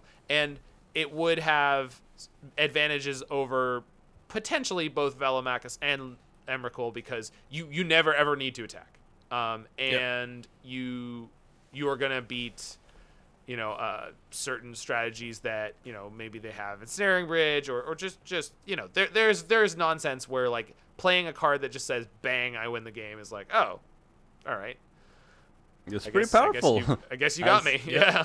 As someone, you didn't need to do anything. You just as you a just breach got it. player, I mean, like, there's a lot of times it's like, oh, I've got no outs, and then like, oh, like Emery mills, like you've got to learn some play cast. Emery mills a breach, and you're just like, oh, I guess I win now. Nice. Yeah. There were 2 more lists that once Brian proposed this topic, there were just tons of these lists floating around. So since getting turned on to it, we'll touch on the most competitive one of these. As I mentioned before, Mr. Rayeb took a deck that he called Emikul, Kul. I'm not entirely sure why he's called it that, but it is awesome. So it is the 4-color, Velomachus mid-range shell. Planeswalkers. It's got 4 red and 6, 4 fairies, 4 lightning bolts, 4 hard evidence, 4 prismatic endings. It's got some spell pierces and force negations that sort of hedge on the meta. Prismari commands. 2 Jace the Mind Sculptors, which is like just shocking, but there they are. And I love playing it in these decks. It's just like something that you normally can't get away with. But this deck has so much interaction and protection for itself, I guess you can. And then 4 Indomitable Creativity, and then the spice is, instead of running a Velomachus and an Emrakul, he's running a Sarah's Emissary and an Emrakul. So Sarah's Emissary was introduced in Modern Horizons 2 as basically part of the Reanimator package. So it's a 7-mana 7/7 for 4 white. And 7/7 flyer, and when it enters the battlefield, you choose a card type, and you and creatures you control have protection from the card type. And the most important thing about this deck is that when he does run into elementals, he just goes for Indomitable X = 2 and puts in the Emissary and the Emrakul and chooses protection from creatures. That means the only out the elementals deck has against you is a Teferi, and they can bounce one of your creatures, but then you can attack down the Teferi, or you've got an attacking Emrakul. So they're going to bounce your Emrakul, but then you still have a Sarah's Emissary that's giving itself and you protection from creatures, which means they can't hurt you anymore. I have got by the Sarah's Emissary before. That card can be an absolute beating if you are not equipped to deal with it. Yeah. Well, or on the flip side, it's totally useless because like they have to put it in against like a black-red deck, and they're like, I'll choose instant, and the opponent's like, cool, bone shards. It's like, oh, damn. Yeah, it has its it has its time and its place, but like if there are many decks that they're just stone cold dead to it. Yeah. A Glimpse of Tomorrow, in particular, if you choose creature, they're toast too. I mean, my breach decks are toast. Like so many of my decks are toast against Sarah's Emissary. Yeah. He's got also a Iona Shield of Emeria in the sideboard. No Painter's Servant, Brian, but I think you'll probably forgive him. Oh, there we go. Iona Shield of Emeria. That's the new X = 2 combo. Servant and Iona. You could do that. I mean, we could go old school if we wanted to, by the way, and do Kiki Jiki Sundering Titan, or Mephidros Vampire and Triskelion. These are all combos, by the way, from Tooth and Nail in Standard. What was the other one? Platinum Angel and Leonin Abunis, which gives it hexproof. Ooh. Yeah, so again, like there's lots and lots of 2-card combos. So like just people out there, like be creative with Indomitable Creativity. It's a super fun card. Full disclosure, so I didn't actually say this because I don't know, you sound like a crazy person. Well, my absolute first thing that I went to was the Painter Iona, and I was like, no. So I mean, I don't know though. Like in the 4-color Planeswalker decks, like if you build your mana base with 3 white sources, which you could easily do, you might occasionally just end up casting Iona. So like, because I've cast Kozilek in those decks, like more than a few times. So I need to be able to cast white, white, white, and red, red, red. Yeah, but I mean that you're only adding one white source to the deck to do that. That's fair. Because that's fair. the red, red, red is on turn 4, right? And you're playing a Dwarven Yeah. Mind mana base, which basically means almost all of your lands produce red anyway. Whereas Sarah's Emissary costing 3 white, I mean, by the time you get there, plus you have treasure tokens off of Prismari Command. So technically you don't even need to add a white source. You have enough white sources, in theory. Anyway, just food for thought. I'm going to try this now. And then so one last deck to talk about here was a deck that the wonderful brewer and competitor Spider Space took into the challenge yesterday. He started out 3-0 they have their own podcast now too. Petered out. Yeah, it's Mishra's Babble with F. Paulus, the last modern streamer. And who's their last guy? I know they have 3. Yeah, I know they have. House of Mana? Someone. I forget. Is it Moniz? Jose Moniz? No, I think he's on Titan Talk. Titan Talk? Yeah. Yeah. There's a lot of podcasts these days. Yeah, I know, right? There are. There really are. Urza's Babel, I don't know. But anyway, so this is a Grixis deck. So it is not using the same shell as the other decks we've been talking about. So this is worth mentioning very clearly. And what he decided to do is mash up a Indomitable Creativity deck with a Reanimator deck, specifically for the card Archon of Cruelty. So in this case, you can Indomitable Creativity for X equals 2, and what you get is 2 Archons of Cruelty. Sorry, I mistyped this. I actually got a 3-2 in this league, and I think it was the very last match was for the 4-1, and I just got squeezed out. This is a Grixis deck. The cards it's blue for might surprise you because it's more than you would think. But it's like black, red, discard, burn spells, 4 unmarked grave, which searches your library for a non-legendary card, puts it in your graveyard. 4 persist, which is the reanimation card for 1 in the black. It brings a non-legendary creature back, but you put a -1/-1 counter on it. Not a big downside for this deck. And there's 1 in Unburial Rights in here. There is 1 Savai Triome in the mana base, so you have 1 white source so that you can Unburial Rights. Unmarked grave your Unburial Rights, and then unanimate your Archon of Cruelty. It's Everos is the 3rd podcast member of Mishra's Babel. Sense. Yeah, I love Everos, Yeah. wonderful streamer. I gotta say, I love the brutality and the galaxy brain of just screw it, we're just gonna Indomitable into 2 Archons and Yeah. What if we just hit them really hard? Maybe they'll go down. And then, so I alluded to the blue cards. There's 4 Hard Evidence, 4 Expressive Iteration, and 4 Prismari Command. So I was talking to Spider Space in his channel while he was playing this in the challenge, while he was playing this in the league, and then I played it today myself. And one of the things I didn't like about this deck was that it is a little bit more one-dimensional, a little bit all Plan A. Compared to some of the other decks that we've talked about. It doesn't get the Planeswalker backup plan. Right, and I think that's really important. Now, he had a completely different different understanding of what I was talking about. But basically, like, he was saying it's like, oh, if you don't resolve your first Indomitable Creativity or first Persist or whatever, that you lose. And I'm like, well, no, that's not really what I mean. What I mean is, like, if you get the Archon and the Archon's not good enough, you lose. Because there's no Time Warp Ren and 6 plan or anything like that. Or even just Ren and 6 into Lightning Bolts. Like, there just isn't anything other than Archons that's really going to win you any game. He did not win, by the way. Like, compared to some of the other decks I have played, he did not win any games off of Dwarf Beats. And I never saw him be able to create any real pressure off of Dwarf Beats. Now, to be fair, we're in a metagame right now where that is less common, but it still happens from time to time when I'm playing the Velomachus deck. And one of the key things is, yes, this deck can grind and create card advantage through things like Expressive Iteration. Additionally, you blank plenty of your opponent's removal just by not having anything that's worth removing until you put a dwarf or a crab or a treasure token into play, or not a treasure, a clue token into play off the Hard Evidence, which they might have a hard time interacting with. So an Expressive Iteration is a good, it's a quote-unquote clean 2-for-1. So Most important question, Zach. How good Yeah. did it feel to iterate Oh my creativity God. into double Archon, get the Dude. double trigger? Archon is a house. We It's played like a game Burrow and against. Croxa had a baby. They did, and the first game I played against Burn, we were on the draw, I think.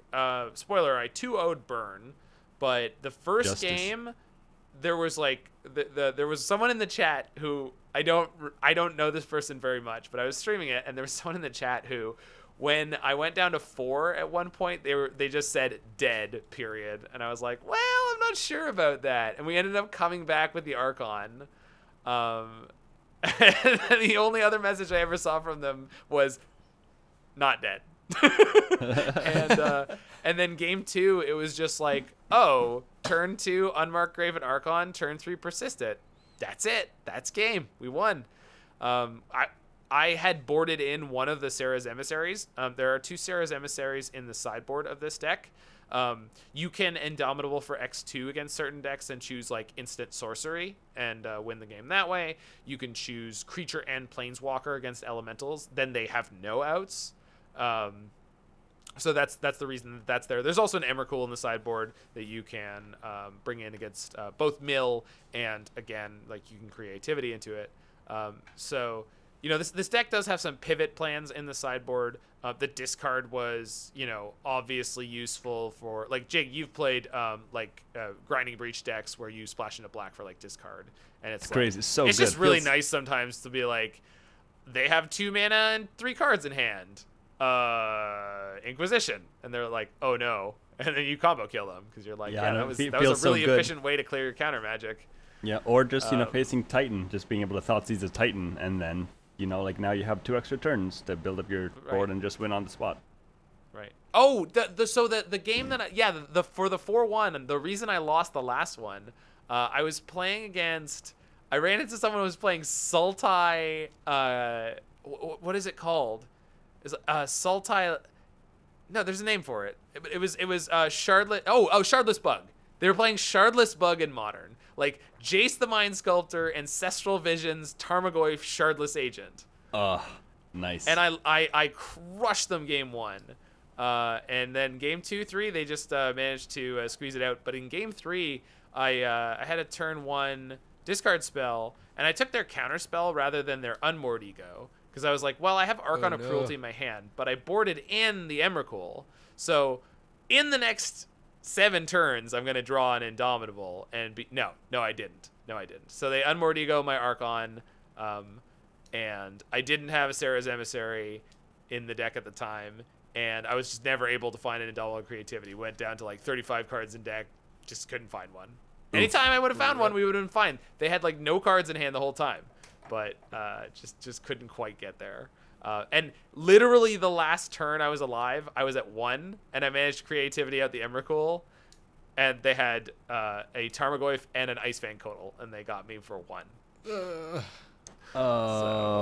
Lou, it was, brutality. Tragic. Yeah. So as I said, like, again, I wasn't 100% sure how I was supposed to sideboard that game, and I took a really stupid line there where I was like, well, I'll probably be fine to let them ego me, because it's like they're going down on a card, right? And if I found the Indomitable, it would be like the quality big brain play that just like annihilates them. I mean, I feel like it's totally a reasonable play, like you can, I mean, if you don't draw your Undown with you're probably going to be in trouble anyways. Yeah. On the flip side, though, like, this deck is playing 4 Unmarked Graves. Those are now useless. 4 Persist. True. Those are now useless. And an Unburial Rites. That's now useless. So, like, what I wasn't thinking of is, like, I can't use any of those cards on Emrakul. So that was definitely a misstep. So if your opponent's on Surgicals or Indomitable or Unmoored Egos or anything like that, you just want to diversify your threats. Board in the Emissary, at least 1 Emissary, 1 Archon, 1 Emrakul. And that'll probably be good enough to get you through that kind of game. But it was very, very cool mashup construction from Spider Space. And he's been able to do this a bunch of times. A couple weeks back, he had an 8-0 tear to the top 8 in a Modern Challenge, playing Black-Red Food. And it was like Black-Red, like Luris mid-range, but without the Luris. And it was just like playing Ragavans and Urza Saga and Asmo and Oval Chase Daredevil, and it was just really smooth. And no one's really played it that much since then, but that one weekend it just stomped. So keep your eyes on Spider Space. He's killer brewer. Been killing it recently. Yeah. And this deck was really sweet despite some medium results. All right, so then I guess the big question to Brian, and also to you, and guys, to both you and to both Zach and Brian, like, so how do you, when you go back to these, how are you going to refine them? Like, especially you, Brian, like, what changes are you going to make, and what changes are you first going to try? I'm actually interested in that Mirror and Thassa's Oracle version. I've been so much luckier than Zach was in his league, but I agree that there's a lot of fiddliness that comes to having a two-piece combo that you're trying to get both pieces of. So that's one thing. Maybe it's just always going to be sort of a fragile situation, and that's just something you have to accept. But the fact that Knowledge Pool locks them out of casting means that you really need to make sure that you have control of the board. So I would maybe consider adding some number of sweepers, or something to just better control the board. It's kind of hard to say, like, this is why I had added the Karn, actually, because I was like, I want Ensnaring Bridge. I want to be able to sit behind an Ensnaring Bridge until I'm ready or whatever, and then realize, like, I can't put the Ensnaring Bridge in my deck. Okay, well, I'll put it, put Karn in or whatnot. But maybe that's just not enough. Maybe adding something like Ghostly Prison, if I want to lean into the prison aspect, playing something else that prevents the opponent from winning when they've already got some creatures on board. Because really that shell has, the 4 prismatic endings, the 4 bolts, the 4 Prismari commands, and so you do have a decent amount of board control if you have the opportunity to draw towards it. There were a number of games where I would get the lockdown, they would have a piece or two still on the battlefield, but I would have a Teferi, so I could just Teferi bounce it. Once it's back in their hand, it's not a threat. So I think that, maybe some sweepers, maybe actually adding something like the blanking on the spell name, 3 green blue search instant sorcery or Bring to creature. Light. That's the one, thank you. I don't know why I couldn't remember that, but maybe adding like a small Bring to Light package to add like a single sweeper and just a couple other utility spells, or maybe just leaning harder into some enchantment hate pieces to like round out the prison. But I do really like the idea of winning on the spot with the Thassa's Oracle, so maybe that's another thing to pursue, or maybe that's a good sideboard plan or primary plan, and I don't know, just kind of switch it up, make people, keep them on their toes. Yeah, confuse people for no reason. I love it. How about you, Zach? Oh, well, I mean, if I wanted to revisit these, I mean, the Indomitable Reanimator deck I had a bunch of ideas for. Obviously, there are proven black-white Reanimator decks floating around. But I feel like splashing into red for Indomitable Creativity does give you an interesting angle to attack on, because you already have these big creatures. The other thing I was thinking of is like going Jund or Jund Blue. Because then you get to play things like Renin 6 and Liliana. And then if you play 4 Archons, you can dump one to your Liliana, much like they do in the black-white deck a lot of the time, and get it back that way. And with Renin 6 picking up lands for you, you have the ability to quite easily get to a point where you end up casting the Archon. So I like this idea. I'm down with it.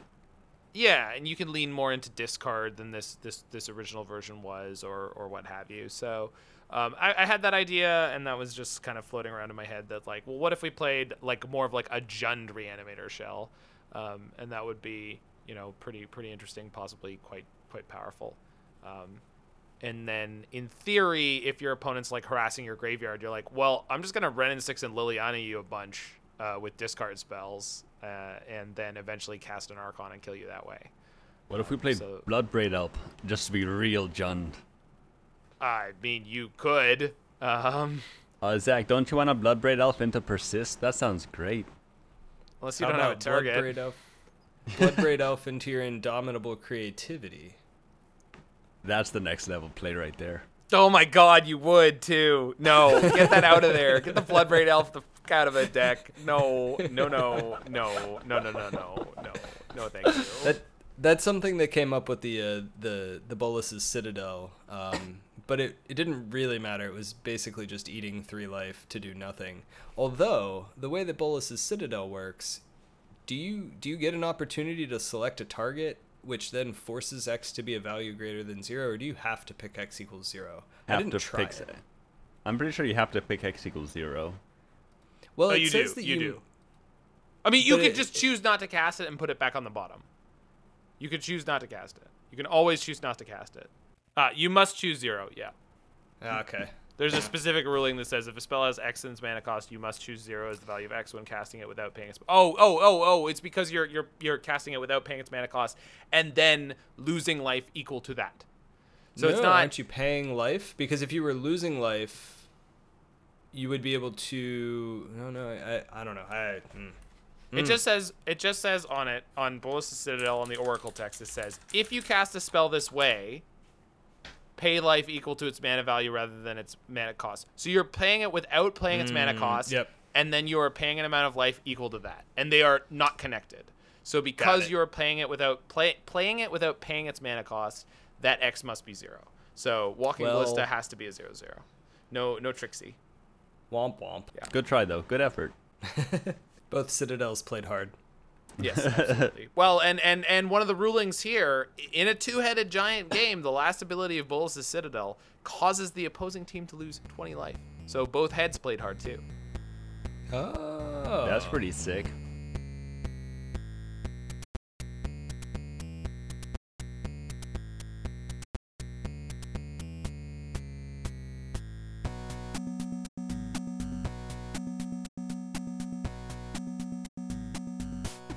So that was a lot of talking by Zach and I. Arun, I see that you have some stuff in the notes here too. Why don't you tell us a little bit about what you've been working on since you got back from vacation? Yeah, so I've been on vacation for a few months, so I haven't played as much as you both. But I've been getting back into it, and like I kind of mentioned previously, I really been loving Urza's Saga. You know, like it just has that feel of Uro to me, where you can play bad cards, and then Urza's Saga will subsidize your bad cards, and all of a sudden, like, you're gonna get away with playing bad cards, which is, ideal. And it's also nice because it's not super busted, like, you still get blown out a lot.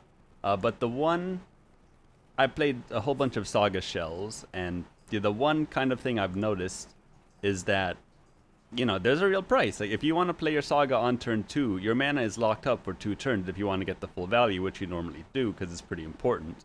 If you're playing Hammer Time, you can do things like turn 1, Memnite into Sigarda's aid, and turn 2 you can drop your Saga and nothing matters because you'll still have, like, you can play your equipment and equip it for free or for very cheap. You have Memnite already as a thing, and, like, you're all set, so you can spend your turns sinking your mana into your Saga, and you still have a board presence and can do things.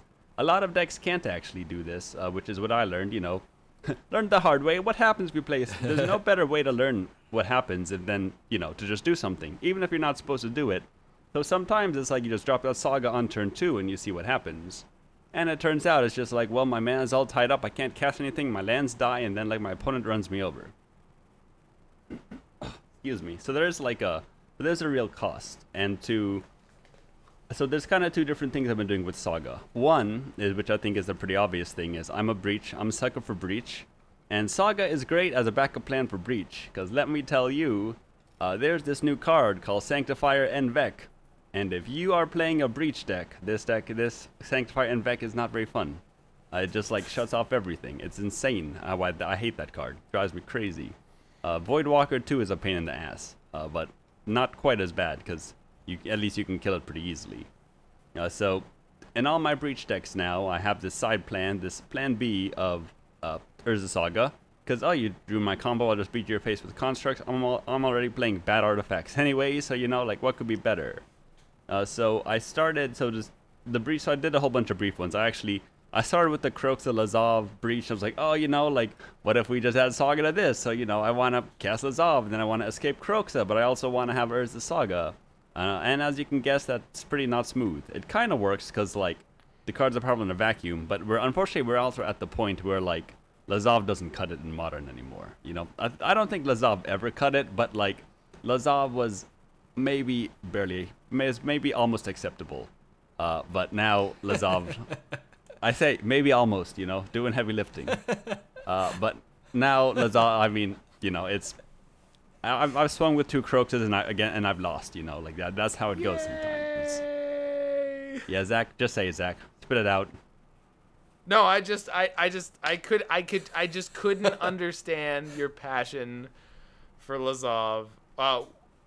Once Uro was banned, because Lanny NY, however, like he had that Oops All Titans deck, and that was really neat, and it used Lazov to do the thing, but like, man, I don't know, he just never was doing it for me. Yeah, I mean, you're right, you know. I got lucky, you know. Every time I trophied, I got lucky, and then they didn't publish it, so I actually didn't get lucky. But You got lucky, then you got unlucky. there's just something about swinging with 2 Croaks, seeing 2 Croaks on the battlefield attacking your opponent that like feels pretty good and like feels, you know, it's like extra spice. Yep. I'm sorry, but we were just talking about Reanimator. You just need to copy the Archon of Cruelty with the Lazov for a mere, 10 8 mana? Yeah, so 2 things I need to briefly mention. First off is like now we get Ragavan, and Ragavan is probably not a healthy card for the format, but goddamn is it fun to play, and goddamn is it not fun to play against if you don't have removal for it. But you know, now that I add a Ragavan to the deck too, it's like, oh, like Lazov can copy Ragavan, that's fun, which I have, and which is pretty sick. But, you know, just a whole bunch of things wrong with that. I do want to say, little side tangent, on my to-do list, I slightly messed around with just, you know, these Croaks of Lazov decks. Lazov can copy Asmo for free if Asmo's in the yard. Like, 0 mana, which is actually, I messed around with it a little bit. I didn't pursue it too much because I got distracted by other things. But it was actually a pretty cool interaction. And, you know, like, a 2-mana 3/3 is more excusable than a 2-mana 1/3. You know, once again, more excusable keywords. But anyways, that's for maybe another day. Long story short, Saga is great at circumventing hate and breach decks. So this is what I started with the Grixis Lazov, and then it's like, okay, you know, let's just cut black, cut Lazov, to, like cut the nonsense, unfortunately. But let's add some more nonsense. So this is, hold on, I have to zoom in a little bit. So this is also. I've made a lot of bad decks. So I have this deck labeled Izet Arayo, parentheses 4, because it started out as let's add. I did try to use Saga to subsidize Arayo when I was like, oh my god, we can subsidize bad cards. What's the bad card? Arayo. Yeah, Arayo's just too bad. You know, like Saga can't even subsidize Arayo. That's how you know Arayo has an issue.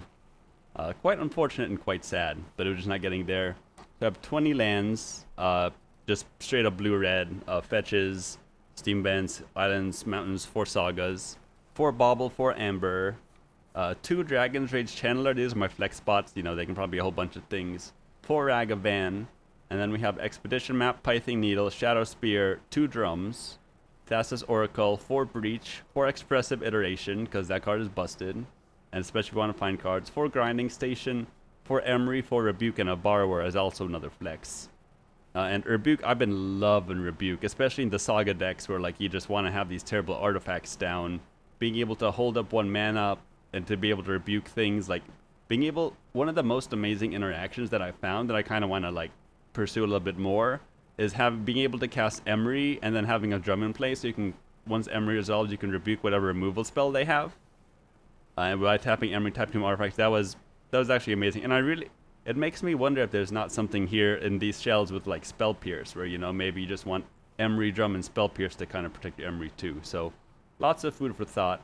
But I've taken this through 1 league so far, and I actually 4-1'd, and it was very close, and I lost the 5-0 and on to to what I would consider BS. Actually, I'd have to check my notes, but the deck felt really good. It did what it did. Iteration was cracked. Saga is absolutely cracked. Like that card.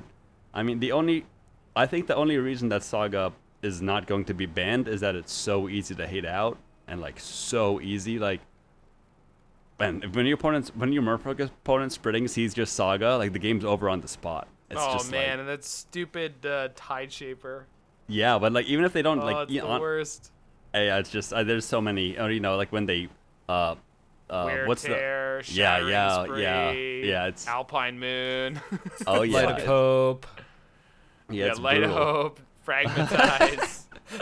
So it was Ray of Cleansing, I think it was Wafo Tapo was playing in Bant. wow, yeah, that's Yeah. Waffo. But Yeah. so I'm gonna iterate on this deck more next with the flex spots, but it functioned really well, and you know, just everything that I had hoped and everything that I hypothesized actually came together really well. Where you know, like you have Rebuke goes well with everything, all the free things. The dual plan of Breach and Grinding Station in addition to Saga is a really good, you know, because those are two totally different axes. Where you know, Saga is lands and artifacts in play, and Breach and Station are specifically, you know, Grinding Breach or Station, Underworld Breach, and then Thassa's Oracle. So it's very difficult to disrupt both of those at once. I don't think there's actually one piece of hate. You would need two pieces of hate, which is, you know, it sucks to lose a one piece of hate, which happens all the time with these kind of decks, at least used to. So this is where I'm at, and I will be definitely messing with this in the future because I think it's pretty promising. The other one I want to mention, you know, I talked with Zach when I was messing with all these Saga things. It's like, you know, someone's got to make the Urza Saga Omnath deck. Like, someone's got to do it. Zach is like, Arun, you should do it, and it sounds like it has 4 Springleaf Drums, which is also like your dream. And you know, that is like my dream. I do love Springleaf Drum. So I have a preliminary list that I have only tuned in heads-up queues. I have not taken it into the leagues yet. But it feels pretty good. It feels good, but it feels untuned, to say the least. This is my 4-color Omnath Saga deck. And I essentially just took the Omnath Monkey Blade list that I really like, and then changed a lot of things. So we have 23 lands, and we are Omnath colors with a bunch of fetches and Ren and 6. So we have, you know, I wouldn't even go to mana base. Just imagine a 4-color mana base and 4 sagas, and like that's what this is. I have 2 Mox Amber. Maybe I should probably be 1, but 2 is more fun.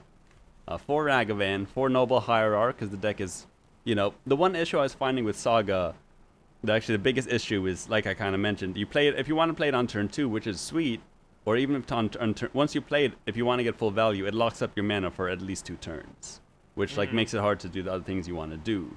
And so, how do we get more mana? Kinnan and Springleaf Drum, of course, because we love Kinnan and we love Springleaf Drum, and also Noble Hierarch, because sometimes it's nice to have, you know, less restrictive mana. So 4 Hierarch, Shadow Spear, 3 Drum, 4 Prismatic Ending, 3 Expressive Iteration, because all the kids are doing it, 4 Ren and 6, 3 Growth Spiral, 3 Kinnan, 3 Teferi, and 4 Omnath. So this is, you know, I don't even know how to classify this deck. It's still, I think I've played it in 3 heads-up queues, done a whole bunch of testing. This version definitely feels best. Growth Spiral's been really, really good. I actually...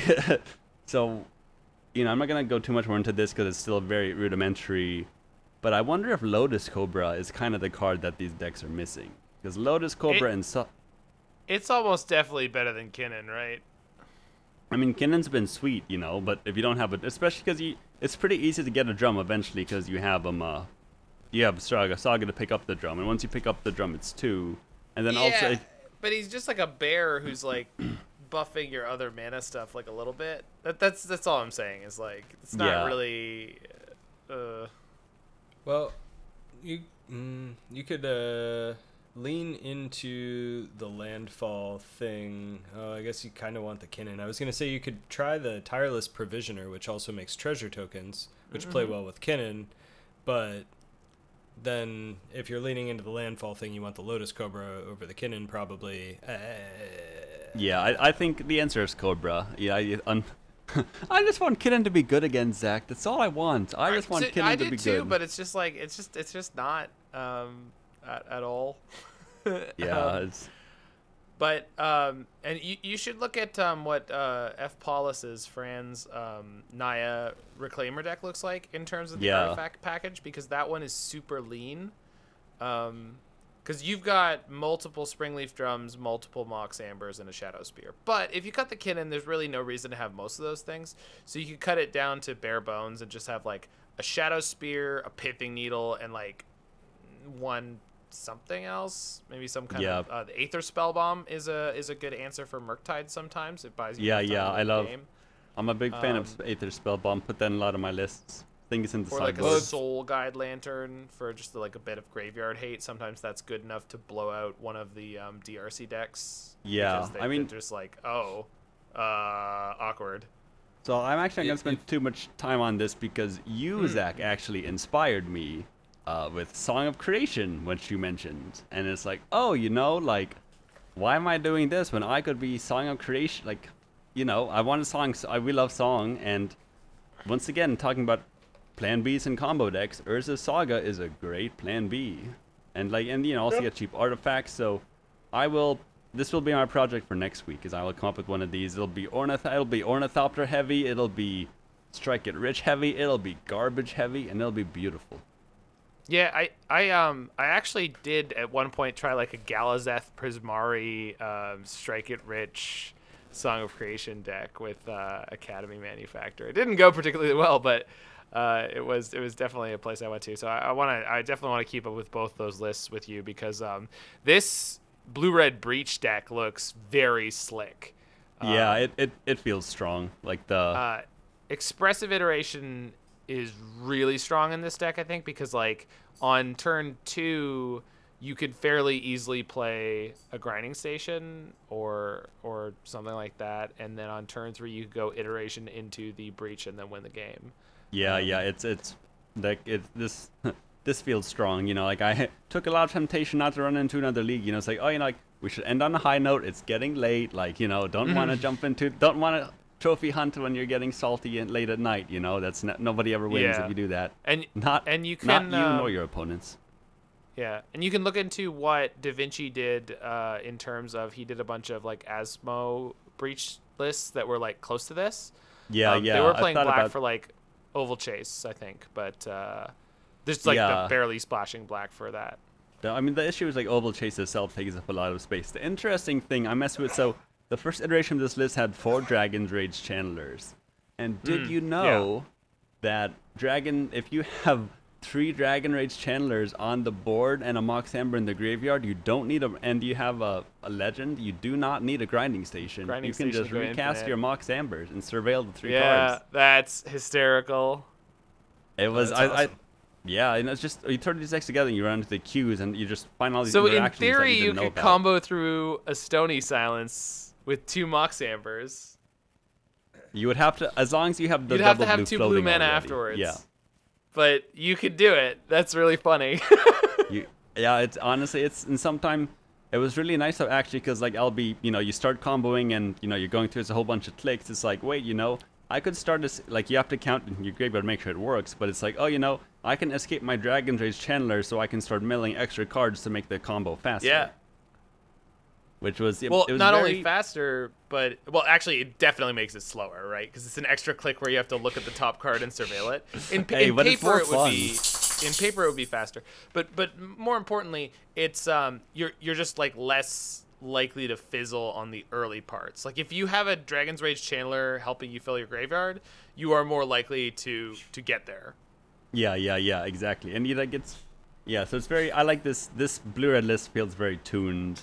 I'm probably going to build up my spirits by making the song saga list, getting crushed with it, and being like, I just want to crush some souls now, and pulling out this list. Yeah, but I'm gonna go grind some people. This sounds like fun. It's been a while. I think I still got my click muscles ready. Yeah, it's kind of, I mean, there's something about it that's kind of annoying, but at the same time, though, it's just every time I play one of these Grinding Breach decks, I just feel very much at home. I guess it's just kind of the style of decks that I like to play, and also I've just done this so much, especially on Magic Online. And it's like, just like do, click, click, click, click, click, click, always yes, always yield, do, save targets, all the good stuff. So yeah, this is, I've been kind of sum up things. I've been loving Saga, and I'm excited to get to play more bad cards, and use Saga to subsidize my bad cards. Well, I am looking forward to seeing the outcomes of all of your wild brewing. Yeah, yours too, Brian. I'm excited to see what happens with the pseudo leveler trick. Oh, yeah, I don't know. I might put that on pause for a little while. I have all sorts of other things. I've been talking to someone in the Faithless Brewing Discord about some Reanimator. I would really like to start poking at Magus of the Bridge. I sort of did early on, and I would like to return to that nonsense. I love it. What you know. you have to unearth it though. Like I won't let you not unearth it, Brian. Well, I have ideas right now. So there's a plucky little 1/1 artifact, Mere Servitor. Oh, that, yeah. Yeah, so I have all sorts of ideas. Anyway, I don't want to lead us astray down this path of No, talking because wild. I don't want to get into talking about all the problems of Mirror Servitor today. I didn't come here for that, damn it. Next week, in 2 weeks, Brian, you can share with us your spice, your conclusions that you've reached. Yeah. Well, then why don't we end it here? And Zach, do you have? It's been a while. I don't remember. What did we end these things with? Brian, I'm a goddamn professional, and I know when it's time for a little bit of bumps and dumps, baby! Woo! You get a unique one on every single time. Have to. Arun, I believe you wanted an opening tirade. Oh yeah. Okay, I just gotta say, I am huge dumps to the coronavirus, and especially huge dumps to people who are unwilling to take the vaccine for like non-medical reasons. Like, there's a mask mandate in Oregon now. There's a mask mandate in most places. Like, I have to wear a mask because other people are refusing to take the vaccine, like that they have access to for free. It's like insane. It's just, like, come on, we're almost done with masks, and like now the Delta variant, like, in case. Well, and the people going around unmasked, refusing to be vaccinated, and before there was a vaccine, overly fraternizing with each other, etc. That has created a situation where there were more infections that allowed the virus to more quickly mutate, right? And that's part of the reason why we're dealing with what we may be dealing with soon, right? In theory, yes. However, the Delta variant, I believe, evolved in India, and like, so like, it's not. Yeah, they didn't have any. Yeah, there's a small chance that we will get like bad strains here, but most of the bad strains are coming from the places that don't have access to the vaccine because the Western and European and U.S. governments are hogging it all. But right. Yeah, just the other thing I really want to say is, like, if you're not vaccinated, and like, you should really, at this point, the Delta variant is significantly different from any other variant we've seen so far. At this point, if you are not vaccinated, you will get COVID. The Delta variant will infect you. It is just that infectious, and people aren't taking the precautions. So, like, this is not telling unvaccinated people to get vaccinated. This is an I told you so. As in, like, if you do not get vaccinated, you will get COVID, and that is unfortunately what is going to happen. So please get vaccinated, so then we can end the mask mandate, and I can go back to being unmasked outside and unmasked in stores, which is pretty sweet. But until then, I definitely do recommend that everyone who is vaccinated follow the mandates. Like, I'll be playing Paper Magic tomorrow. Very excited. Gonna play some garbage. However, you bet your ass I'm vaccinated and I will be wearing a mask all the full time. And an interjection of a related huge jump to all of the players, as far as I could tell, on all the footage, all the pictures at the Hunter Burton Memorial Open this weekend. It was a huge paper tournament.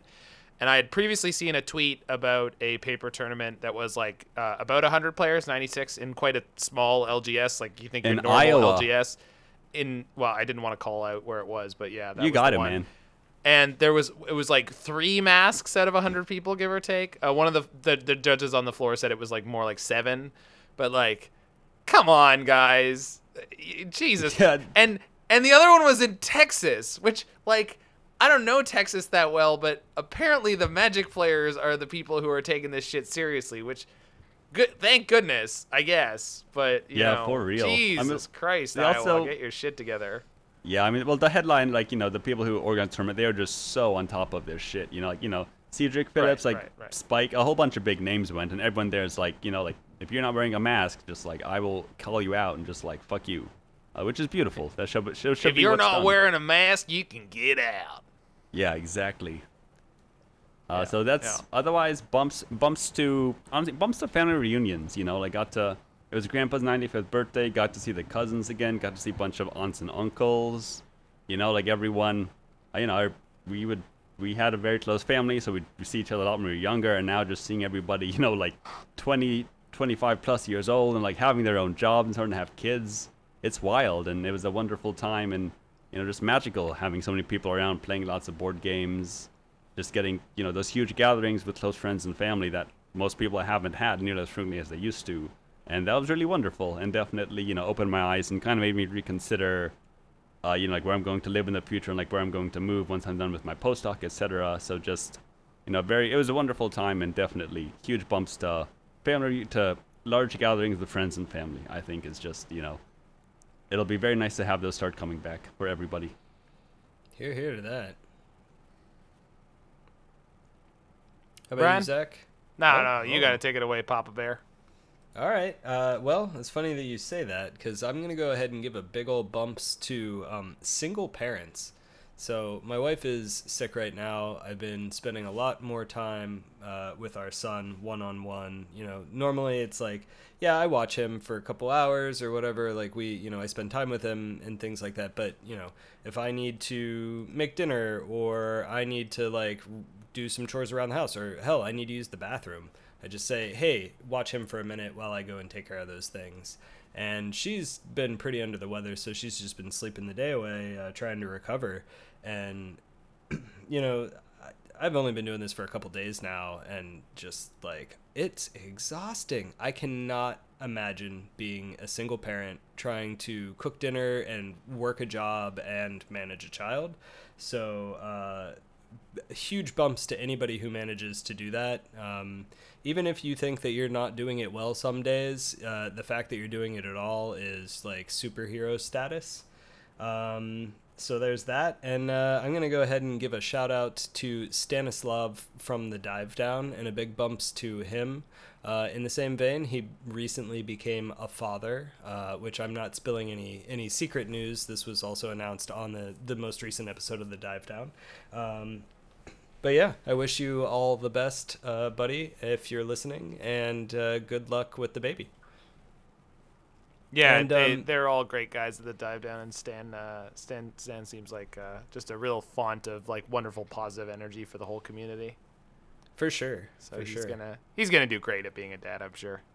It really seems like he's into it, and I think that's one of the most important things. So, and I'm gonna just go ahead and say big dumps to other sorts of viruses and bacteria that have not received their due hatred these past, year and a half while we've been in lockdown. I forgot what it was like to be sick, and having recently sent our child back to daycare, he of course came home and brought a cold with him. So if I sound a little congested or I sound like I'm getting over something, it's because I am. And yeah, I forgot what that was like. It sucks. It's amazing. Mask and social distancing work in terms of not letting you get sick. There was no flu season this previous year because of all the mask and social distancing. It just didn't happen because the flu's not contagious enough if you social distance. So just hilarious. Are we sure that wasn't a conspiracy by the Democrats to make sure that the flu was less deadly than COVID, so that all that misinformation from the beginning ended up being truly misinformation and not accuracy? Oh no. I just feel like somewhere in the world that was already a theory. Like, it just came into my head. I was like, oh, I bet someone thinks this somewhere. I'm sure, people The reason there was no things. flu season this year is because, there was. It was just underreported to make Republicans look bad. Oh yeah, people believe anything. Anything that justifies what you want to believe, you can fool yourself into believing. No, it makes so much sense, Arun. It's all coming together. All right, good luck, Zach. Good luck. Well, I gotta give big bumps to my beautiful co-hosts here. I mean, it's great doing this show with you guys. Here. Technically speaking, this is episode 24, but this is the timing for episode 25 because we missed one, which means in theory our next episode is our 1-year anniversary, which is pretty exciting. Crazy, right? Is that right? Do something. It is. Yeah, it sounds right to me. That's crazy. So we'll check our calendar, see if that's accurate. But that's been pretty incredible. Bumps to Brian for his insightful thing, because I was raised by a single parent, and I probably I'm a pretty well behaved human being from when I was tiny to when I was an adult, and I started helping out my mom around the house when I got into my teen years. But it's always nice to hear people talk about single parents in a good way rather than a negative way. As I was pretty lucky by the time I was growing up in the 90s that it wasn't quite as much stigmatized.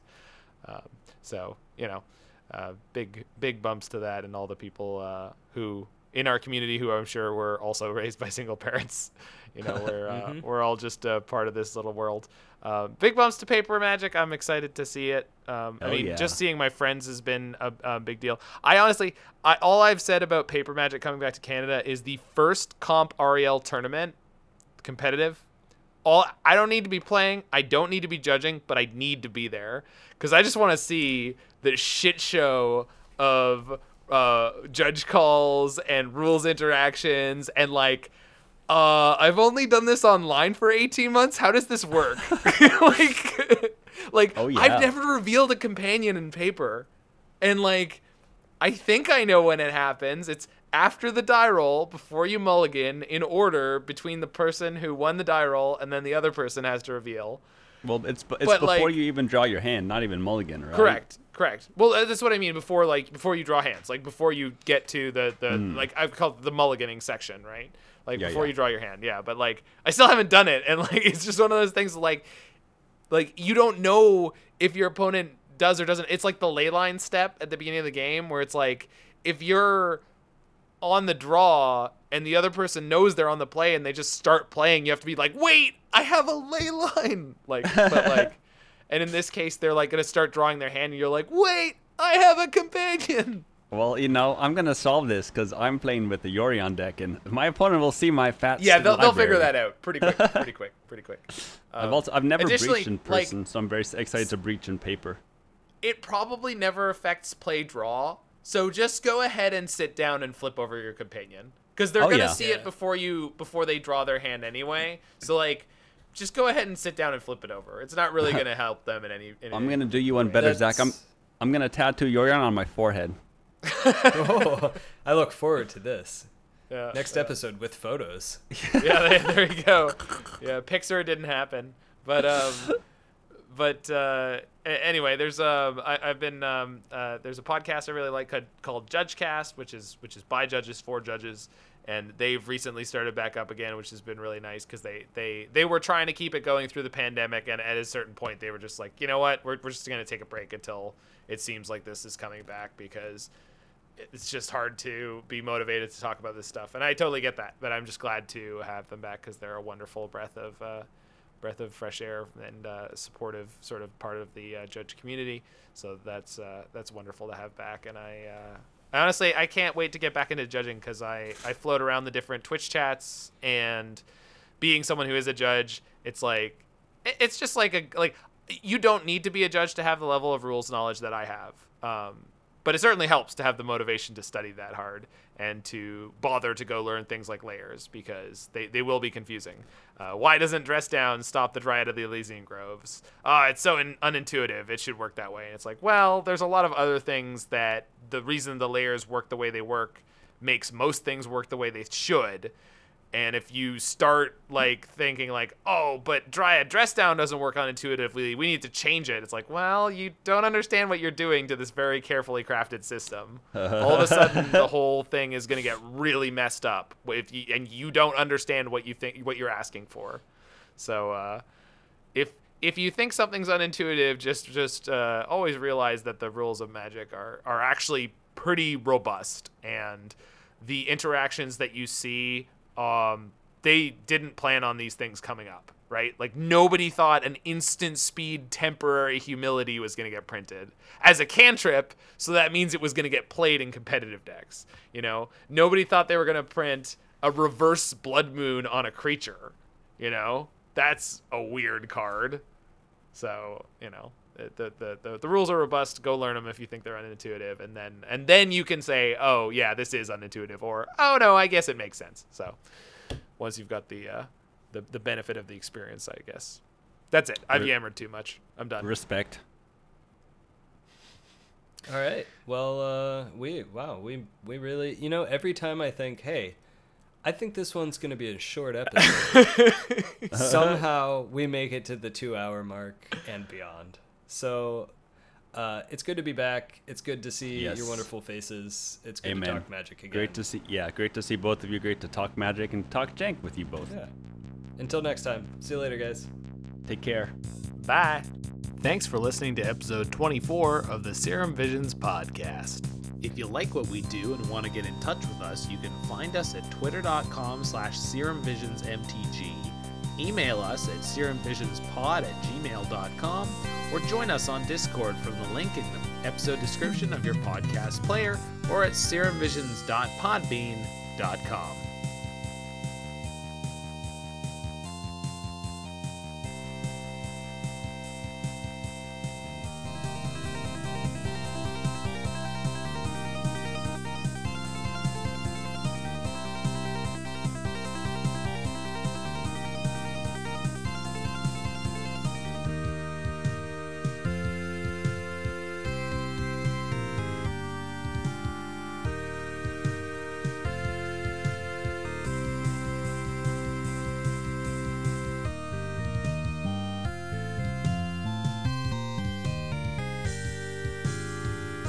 And always remember, our most popular episode was like the 4-hour one.